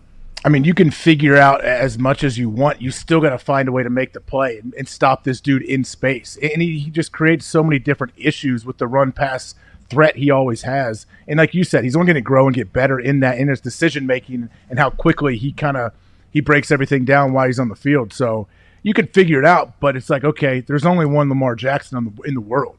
Like, yeah, everything's covered. On paper, we look good. We got every gap covered. We should be good to go. Oh, wait, he juked 3 of us on 14 different plays this game. Yeah. How comparable is he to playing Michael Vick? Ooh. Now, Vick had an absolute rocket for an arm. I mean, but how Vick... Hey, what did he throw that out of the stadium? The vortex. He threw the Nerf vortex out of the stadium. I seen him do it with my own eyes. Mm-hmm. I mean, Vick used to be able to throw that thing. Yeah, he is a little bit like Vick. You're right. And Vick, I think, is more... His straight line speed is off the charts, and Lamar is too, I'm sure. Lamar is more shifty, I think, and sudden, but Vic was impossible to stop, especially when he was in his prime. And Lamar is in that same kind of vein. Did you play against Vic? Yeah, the playoff game, actually, in Philly. How'd it go? We won. What was the prep for? Who played quarterback whenever you guys were practicing in practice? Was it like a corner, a wide receiver, a running back? Who was it? I think sometimes we would have like a corner or a safety step in and take the snap when it was going to be running type plays. When the dude would run around for 19 seconds and we would just have to keep like our contain and our rush lanes and our pursuit. You're always working on your pursuit, so you're not running behind each other. It's like punt coverage. Yeah. So we always try to keep those like our angles and use your leverage. And yeah, I think now I'm pretty sure that did happen. Maybe it was a young safety or something, but it wasn't fun because you throw that in the middle of practice and you have like an 18-second play where we're all just running around and coaches are yelling and freaking out. Like, it's not fun to prepare for guys like that. Well, and it's in the playoffs, so what? That's at least 20 weeks into this whole thing. And number one, obviously, Super Bowl MVP, a man who said, do we have enough time for Wasp in the Super Bowl, his own Philly moment, where he took a snap, sprinted backwards, and off his back foot threw a 60-yard ball to Tyreek Hill for a first down on a 3rd and long. One of the most impressive quarterbacks ever in the NFL, with an offensive guru at head coach who can draw up plays for them. They're only getting better. They're only getting faster. That defense led by Tyrann Mathieu was a monster. And obviously the reigning defending undisputed Super Bowl champs, whose parade led off with a high-speed cop chase down the middle of it. I mean, the Chiefs are the number one team in ESPN's eyes, and I don't know why anybody else would put anybody else above them. They're all coming back. They're healthy, and I think they're mature enough to handle it and potentially go on a run here. Yeah, I mean, because Pat Mahomes is at the helm, and he has tons of weapons around him. Andy Reid seems like the perfect coach, and their defense got better as the season went on. I think signing Tyrann Mathieu was gigantic for this team. I don't think it gets enough attention how big of an impact that dude had, not only in the defense, but the whole team. Like, that, he just seems like such a high-energy, positive guy. He's voted captain wherever he goes. He's just, I think you can't say enough about that dude. I'm a big fan of that guy. I'm a big fan. And he chirps online, too, which I respect a lot. That was our reaction to the entire ESPN post-draft power rankings, where we judge the people that judge. We have somebody sawing into brick directly above our head currently, trying to fix an elevator, I guess. I have no idea how that happens. So I believe today's show, Cinco de Mayo edition of McAfee and Hawk, is probably coming to a close. Just want to remind everybody, if you're going to use headphones, especially wireless ones, use ones without stems or dangling stupidity, and use the Raycon E25s. You know any other celebrities that are attached to Raycon? Well, Snoop Dogg, Cardi B, and it was obviously founded by Ray J, H-I-H-I-H-A. And Frank Gore is going to the Jets, 1-year deal. I love Frank Gore. I love Frank Gore. Dude loves football. Just loves football. I got a chance to chat with him on a couple plane rides. Old school guy, wears next to no pads. His uniform is always all over the place. You give him the rock, he's going to pick up 3 to 4, maybe 7 to 15 yards every single time. Has to get into a groove. Him and Le'Veon Bell in that backfield. There's a real thunder lightning type situation happening over there, especially if Frank Gore still got it. And there's a lot of records I assume he's going to try to go get. Yeah, have you ever asked him if he has been diagnosed with a concussion? No, I try to keep those conversations out of the locker room. I don't want to make anybody turn down any shots. Well, I'm just saying, like, Frank Gore is the guy from playing against him and watching him. He's given out probably thousands of concussions to guys that are trying to tackle him. But I would be shocked if he's had one. Like, he is such a stout, like, he's like hitting a piece of granite, and he's always so low. His leverage is perfect. And how he covers up the ball, like, he is not an easy dude to tackle ever. Great teammate, too. Great teammate, OG type leadership in the locker room. I'm a massive Frank Gore fan. I forget this one year, he was wearing soccer cleats, I think. He wanted to wear soccer cleats, and like them trying to figure out how to get by the rules for the things that he wears. He would wear no pads if possible. Like, Frank Gore is just one of those guys. If there was a chance to wear no pads, he would do that. And he's just tough. Runs, not scared of anybody, and now he's going into what year? 15 or 16. As a running back. He's 37. 37 years old as a running back. That's insane. He'll be a first ballot Hall of Famer just for his ability, durability, toughness, and everything. He'll have all the records, I assume, whenever he's done. Out of the U, too. They used to live back then at the U. Good for him. I bet he was so pissed when the NFL changed the rule and made you put knee pads in your pants. Like, those are going to help. Like, it's going to really do something for you. And you didn't. As a putter and kicker, you're exempt from that rule. But Frank used to have the pants that are super high up and all that had tons of skin showing. And then he had to put some knee pads in. I bet he's pissed still. Hey, by the way, that's why that guy's my commissioner, because we were allowed to wear pants with no pads. We're allowed to wear whatever shoes we want. That's my commissioner. You know what I mean? Year 16. Oh. Is he frozen He's or frozen. is he like the commissioner? Looks like he's frozen. Oh, my God. Is it because we're talking about Roger Goodell like that? He will not budge. Is that rough? Look at him. All right, on, listen. AJ. Listen, you want to do it? I'll fucking stare you down. Who wins? Oh, he blinked. By definition, he did blink. That's what I thought, AJ. That's it. Oh, jeez. What's going on there? Frank Gore, you're 16. They just saw into the. Maybe. And he's 3,000 yards behind. Is there any Emmett phone Smith. numbers on there? No, I just had to make sure. Yeah, no. Head down. Would be a real shame if we gave away. Somebody's literally drilling it from. Are we calling him back to say Yeah, goodbye? yep. Yeah, probably smart. What is going on up there, you think? Sawzall. I thought that was supposed to last 2 days. Hey, by the way, the FaceTime's been lasting like an hour and 10 minutes at a time. Whenever we first started doing it, it was only last like 20 minutes I before. will be honest with you. He is hardwired in like no other though. Yeah. Well, AJ's got, his. Hello. Hey, you and I had a staring contest whenever you're frozen there. I won. I was first. I don't know how long I was on there. I was talking for a while, and I was like, man, as I was talking, I'm like, why is Pat not moving? Is he just really dialed into what I'm saying right now? And then I realized as I stopped, I'm like, oh, come on. All right. Oh, I wish we were filming that. Well, I think this show's over. Yeah, what happened? It wasn't on my end. Just said call failed. Well, sure feels like it was on your side. But you pixelate on my end. Your connection went down like 30 seconds before it froze. It was like kind of going weird. See, but that never happened with us on this side. So it was clear, and then he just froze with those. By the way, you froze in a stare down, which I assume a lot of quarterbacks got to eat throughout your collegiate and NFL career. Just stone cold, frozen stare right through the camera is how it froze.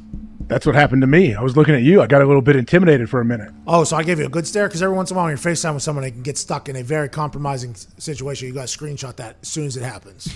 Hey, do you guys pick the thumbnails that you put up for your YouTube videos? Oh, yeah, old Billy. That's old Billy Tubes. Okay. Just curious how it works. Yeah, if you have a problem, talk to Billy about it. Okay, I'm very... you don't like the... AJ's never included in them for some of these ones on this show. No, I'm not talking about that. I'm talking about like the just sometimes when you see like weird thumbnails, like who would pick that? It's Billy. So there's Not just for us. I'm talking everyone's channel. Well, I didn't know if they randomly pick it. No, there's a method for everything, though. There's like a real science behind everything. Oh yeah, I know the clickbait and all that. Like you put up whatever. I see everyone. Not yours. I'm talking like everyone, like YouTubers. No, we have some wild headlines on our. He did it now. Hey, Billy's here right now. Billy, you select all the thumbnails, correct? A lot of them, a lot for the live ones, like it'll auto-generate one, and if it's good enough, I don't change it, but I can. I wasn't complaining about it. I was genuinely it curious. sounded like you weren't happy about it. I mean, I feel like you wouldn't have brought it up if you weren't going to complain about it. See that's Billy Tubes right there, dissecting not only algorithms but your words. Billy, okay. And So Billy, you're a great guy. I love you. Do you ever bring good news into the room? I think if you were to like average it out, probably not. No. But hey, by the way, he does his thing. We thank him. We keep He's it awesome. moving. Billy's the man. I'm not saying anything bad when about things him. don't go good, Billy has to walk in here with his Rambo bandana on. That's his new thing. And he goes, we lost connection for like 45 minutes in that show. We just got striked for this. Kyle Larson's family just attacked us on it. I mean, that's what Billy's got to tell us. You know what I mean? Did that really happen? Yeah. His family came after you? I don't know if it's family. We don't know. Remember, our show got cut off in the middle of a conversation for no reason. They went back to the thing. So what could have happened is, and that was right after, I mean, they're probably I was getting a lot of tweets from a lot of people about how I didn't understand Kyle Larson is what I was being told. I'm saying. And by the way, 100% right, but I did understand clearly what he said. And that is just not something you should ever mutter with your lips. But I'm not getting back into that battle because they took us down once. They won't take us down again. AJ, I appreciate you for the show that we just had here. Appreciate you. Thanks, guys. Good work. Billy, you know I love you. He's gone. He just slammed the door. Pissed. He is fucking mad. We're all screwed. We're all screwed anyway. I should probably stop pandering to him. Don't you we us. Don't you we. Yeah. That was you. Well, I have some separation from Billy. for now, Nah, not really. Billy knows. You're right. He's a wizard back there with the algorithm. He's good. What they say to do is when you're about to end the show, just drag it out. as long as possible. That's good for the numbers, which is good for the title, which is good for the thumbnail thing. Yep. Speaking of, the show's over. The greatest sports talk show on the internet from 1 to 2 Standard Time. So come on down for a mental vacation with the boys on YouTube Live. It's McAfee and Hawk. It's McAfee and Hawk Sports Talk. AJ used to tackle quarterbacks, and he's a Rust Belt kind of guy. AJ Hawk! That's the punter of the decade for the 2010s, kicking Pierce missiles to the sky. It's McAfee and Hawk. Whoa. It's McAfee. We're still live. The Browns plan to extend Myles Garrett to a long-term extension, has chance to make $25 million a year, a la Ian Rappaport. Myles Garrett, who is coming off of a suspension after taking Mason Rudolph's helmet off of his head, then beating him with it on national primetime television. He's going to come back, what everybody assumes, stronger, faster, smarter, with a chip on his shoulder. Andrew Berry and the Cleveland Browns negotiate a long-term deal with that man to pay him upwards of $25 million a year. He was a defensive MVP candidate before that Thursday night fight, obviously. It's a Thursday night fight. That should be on something. That they should use that. They probably do, don't they? Yeah, they probably do. I think actually What's-Her-Face does it for Sunday Night Football.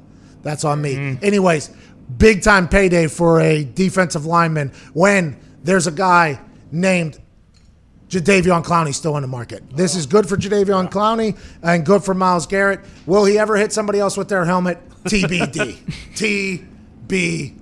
TBD. How do you feel about it, AJ? I mean, it's a no-brainer. They're not going to let Myles Garrett go, so might as well do it now. Does this make him the highest-paid defensive player in the league if he's upwards 25? I would assume his base contract is not, but with incentives, he has the chance to be. This is the only report that we have read. It seems like it says up to $25 million a year. There's probably a lot of incentives in there, and I would assume one of them is not hitting other people with their helmet. And I think a lot of people forget how good he was at football because of that moment, because he was on the Browns and they weren't necessarily winning all the time. He is very good at football. If he can just, come back and not try to behead. DeMarcus Lawrence is the highest right now at $21 million a year for as far as DNs are concerned. So he's definitely getting more of that. I think what's his name, Khalil Mack's probably around 23. So 25 base might not be out of the realm. Okay, there we go. You like Myles Garrett? I assume good signing here by the Brownies. Oh, great signing. Big physical dude. And I don't think there's any worry that something like that's going to happen again where he rips Scott's helmet off and starts going at it. Myles Garrett was never – everything you hear about the dude, he's like writing poetry in his room. He's quiet. He's a really unique dude. He doesn't like – he's not loud. And then he has this outburst against the Steelers. So I think it's a one-time thing. Okay. Well, you need a little bit of that. You need a little bit of that in your defensive guys. Not rip guys' helmets off, but in between the whistles. Yeah. Okay. It's McAfee It's McAfee and Hawk. Joining us now is a man that had success at Appalachian State. He goes to Louisville, turns the program around. Head coach of the Louisville football squad, Scott Satterfield. Yeah, Scott! Attaboy, Scott! I appreciate that. Hey, no problem. You deserved it. Congrats on an incredible season. I assume the offseason obviously much different with the quarantine. I think you, with a good football mind, will be able to turn your team around, excited for them to watch. I was reading up on some other things I would like to talk to you about because I think it's very vital to the future of the NCAA.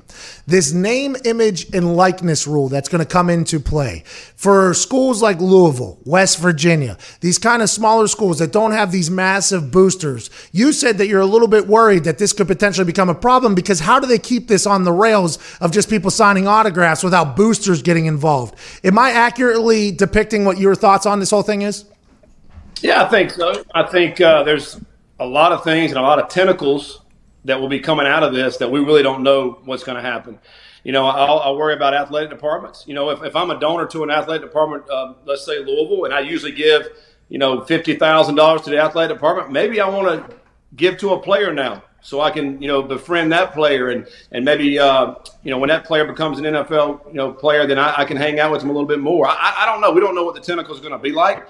You also have programs where the boosters they probably don't care. They'll give as much money as they can to get players. It's gonna get into recruiting, for a high school player.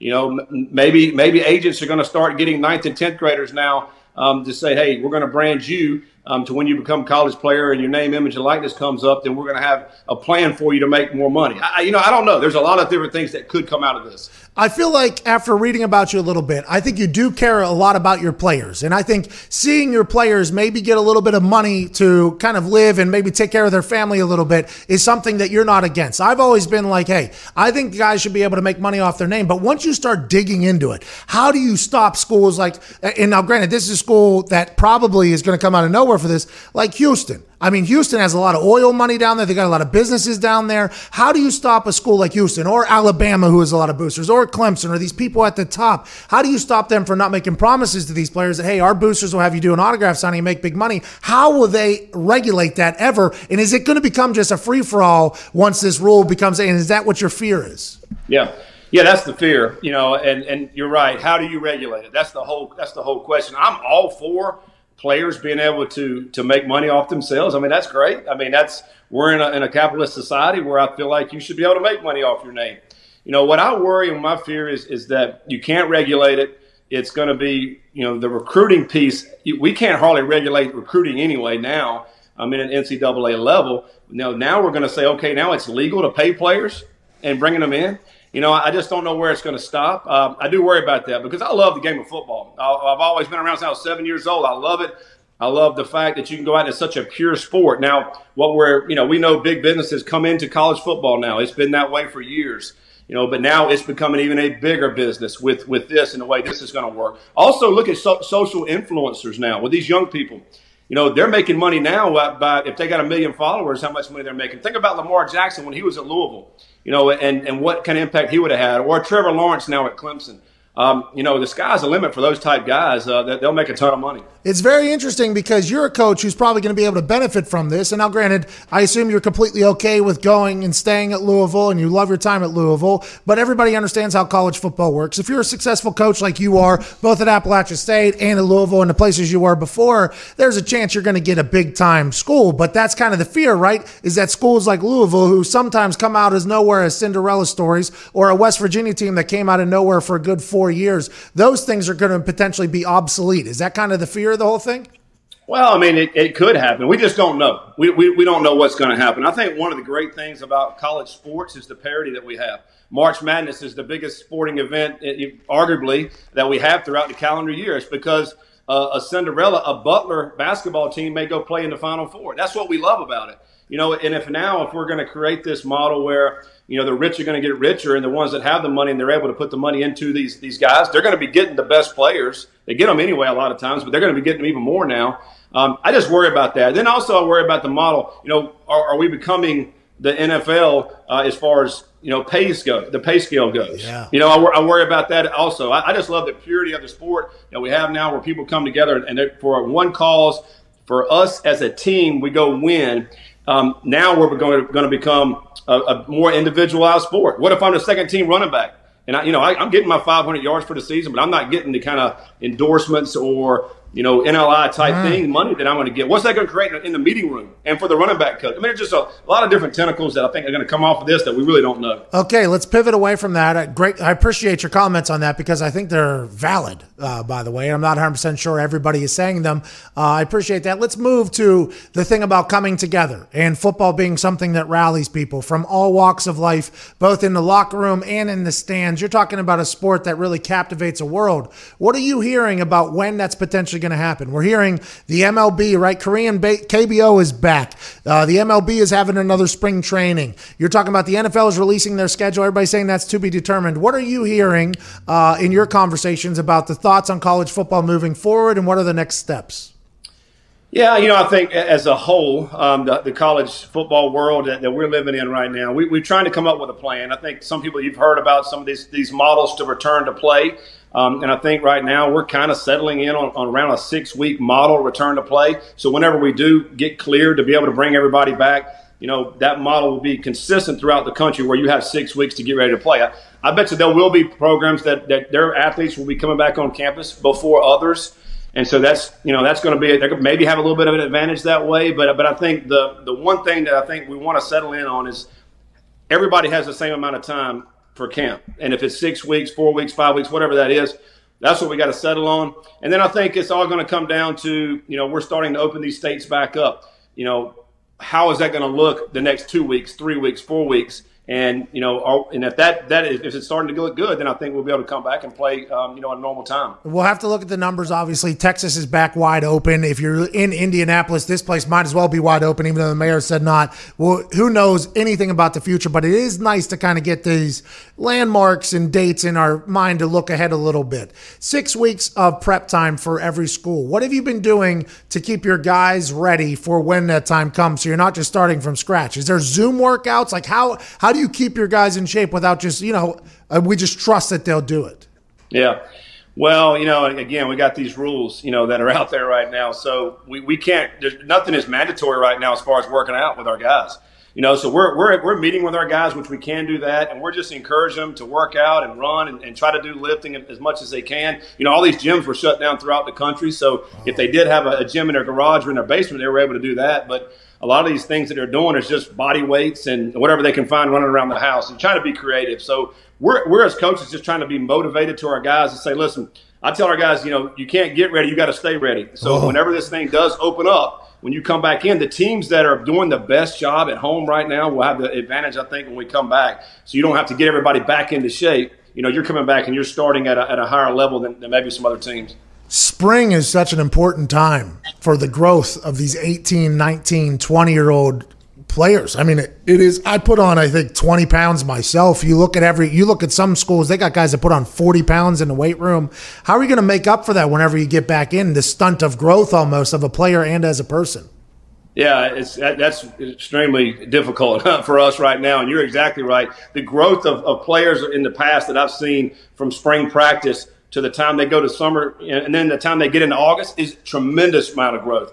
And not only physically, but mentally. They're starting to understand things. They start picking it up. They go from high school to college, and it's a big jump for these guys. And so for them to be around these college athletes throughout the summertime is huge. So, we're going to miss some of that. But I guess we're all on kind of a level playing field, though, so if we're missing it, so is the, other teams we have to play are missing it. So, but it maybe hurt the product a little bit, so to speak, this fall. I wonder if it, if we're going to be a little bit more sloppy this fall. I don't know. We'll see how it pans out. But I do know I go back to when I was playing. I played in the early 90s. Back then you were not on campuses all summer long. Most people had jobs. You went and worked. You showed up around August the 1st, and you had about 4 weeks, and you started playing football. I know that was a different time, a different era, but we did it. So it was a pretty good game, we thought. Although I look back on my film, I thought I was good, and I actually was terrible. But, so maybe this has helped. All the summertime that we are getting, so we are missing that. What position did you play? I was a quarterback. Okay, where at? I probably should have known this. Well, I played at App State, where I coached for all those years. So I was at App State for 23 years total. Oh, so you were there for the Corey Lynch block against Michigan. I was calling offensive plays that day, yep. What a monumental moment in the history of college football. I mean, that App State team you guys had there, and if I'm not mistaken, did you guys come up to West Virginia and learn from Rich Rod a little bit, too, about the spread offense? We did, but prior to back in 2004, prior to us going into the spread offense, this is back before anybody was doing it. We visited about 3 places, but we went up to West Virginia. That was one of the spots that we talked to Rich Rod about what he was doing. And in 2005, we won our first national championship. 2006, we won another one. In 2007 is when we beat Michigan, and we won our 3rd one that year. But it was all just going to the spread offense. Nobody knew how to defend the zone read at that point. Now it's everywhere, by the way. Everybody's doing it. Do you see that continuing to progress, or do you think the football is cyclical, or is the ground and pound offense going to be something that comes back at some point? Well, it is cyclical, but I do think this is one of the rare things that football used to go from the top down, NFL all the way down, but now this kind of went from the grassroots, small college ball, Glenville State, Rich Rod, and then worked its way up, and now it's into the league, and the league to me is starting to explode with it. We've kind of tried to be a little bit visionaries or whatever. I mean, we started doing the pistol stuff with the outside zone with the Denver Broncos were doing 12 to 15 years ago, and that's kind of helped our running game. But yeah, we're still our spread. Our offense is a lot of spread models, but we know that everybody's going to continue to change and evolve because you got to try to stay ahead of the curve. What's the difference between coaching at Appalachian State and then coaching at Louisville? What was the biggest jump, you think, in the difference? Was it the environment? Was it the business side of it? Was it dealing with everything? What is the biggest difference? I mean, it's just, it's bigger. It's bigger. We got, you got bigger stadiums. You're playing, opponents that have bigger stadiums. You have more media attention. I think that's probably one of the biggest things. The things that we did at App State was tremendous, but we didn't garner much media attention. When we beat Michigan, obviously we did, and that was huge news. But other than that, there really wasn't huge news. But I think for many, many years, we did a lot of great things. So now we come here. We won 8 games last year, and you're getting national attention from the national media. I think that's probably the biggest difference. You're dealing with 18 to 22-year-olds. It doesn't matter where it's at. They're the same. It's just how you deal with people is what it boils down to. Oh, Scott, I appreciate God. We watched during the draft some tape on Mekhi Becton. Oh, my God. That is an animal. How was it coaching him last year? Oh, man. He is. I tell you, I first remember him when we had our first team meeting. And I'm greeting everybody as they're walking out of the meeting, and they're normally about eye height, but I had to look straight to the ceiling of this guy. I was like, holy crap, who is this huge human being right here? And then our AD said, yeah, he's pretty good too. We get him on the field at first spring practice, and he could run. I was like, wow, we got something right here. Tremendous to be around him for this year, and he really helped himself out. Being picked in the 11th pick. I mean, I think he's got a huge upside. He's 6'8", 365 pounds, and can run. I mean, there's not many people walking the earth that can do the things he can do. Yeah, that's a special species right there. Yeah. We were watching his film or whatever when I was putting my mock draft together, which was almost perfect, by the way. Yeah, it was almost perfect. I got the first 2 picks right, and then after that, it kind of took a big slide. But then we kind of got off and running. What is your when you're recruiting? What is the pitch to the player and to the family about what Louisville is building? Yeah, I mean, it's obviously a lot to sell here at Louisville. One thing we talk about is we're in a pro town without a pro team. We got a big city here that's a lot of things to do, a lot of different variety, but we are the team. Everybody's looking to the Cardinals, the basketball, the football, all the things that we're able to offer here. We're playing in a great league here in the ACC.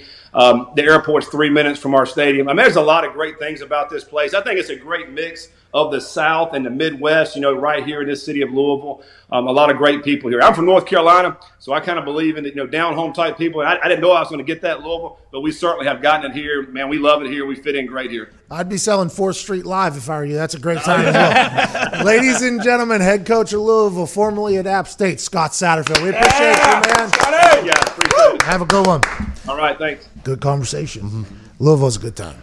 That's where the Kentucky Derby is, obviously. Mm-hmm. They have this string of bars called 4th Street Live that has a little roof over top of it. It is. They just got horse cops at one end and horse cops at the other, and it's like a mini bourbon in the middle of there. They got a roof over all of it with a bunch of restaurants in between? Yeah, it's like open restaurants, bar. Guy Fieri has, he has like 2 bars, a couple restaurants in there. Woo. It's electric.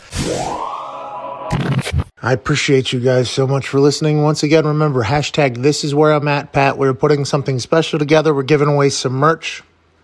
We appreciate this community that we have here. We know you have a lot of other things you could potentially listen to and watch. The fact that you let us penetrate your ears, forever grateful. Big thanks to all the guests, too, that have been coming on, giving us great conversation. You might not have heard of some of these people. Bam! We have a little chitter-chatter with them. All of a sudden, I feel like I know them. Feel like I'm friends with them. Feel like I want to support them. And that's what we're all about here. Supporting each other. Look at that come full circle there at the end. Ty Schmidt, we'll see you tomorrow. Remember, if you like this show, please tell a friend. If you did not, just act like it never happened. Ty Schmidt, please play some independent music.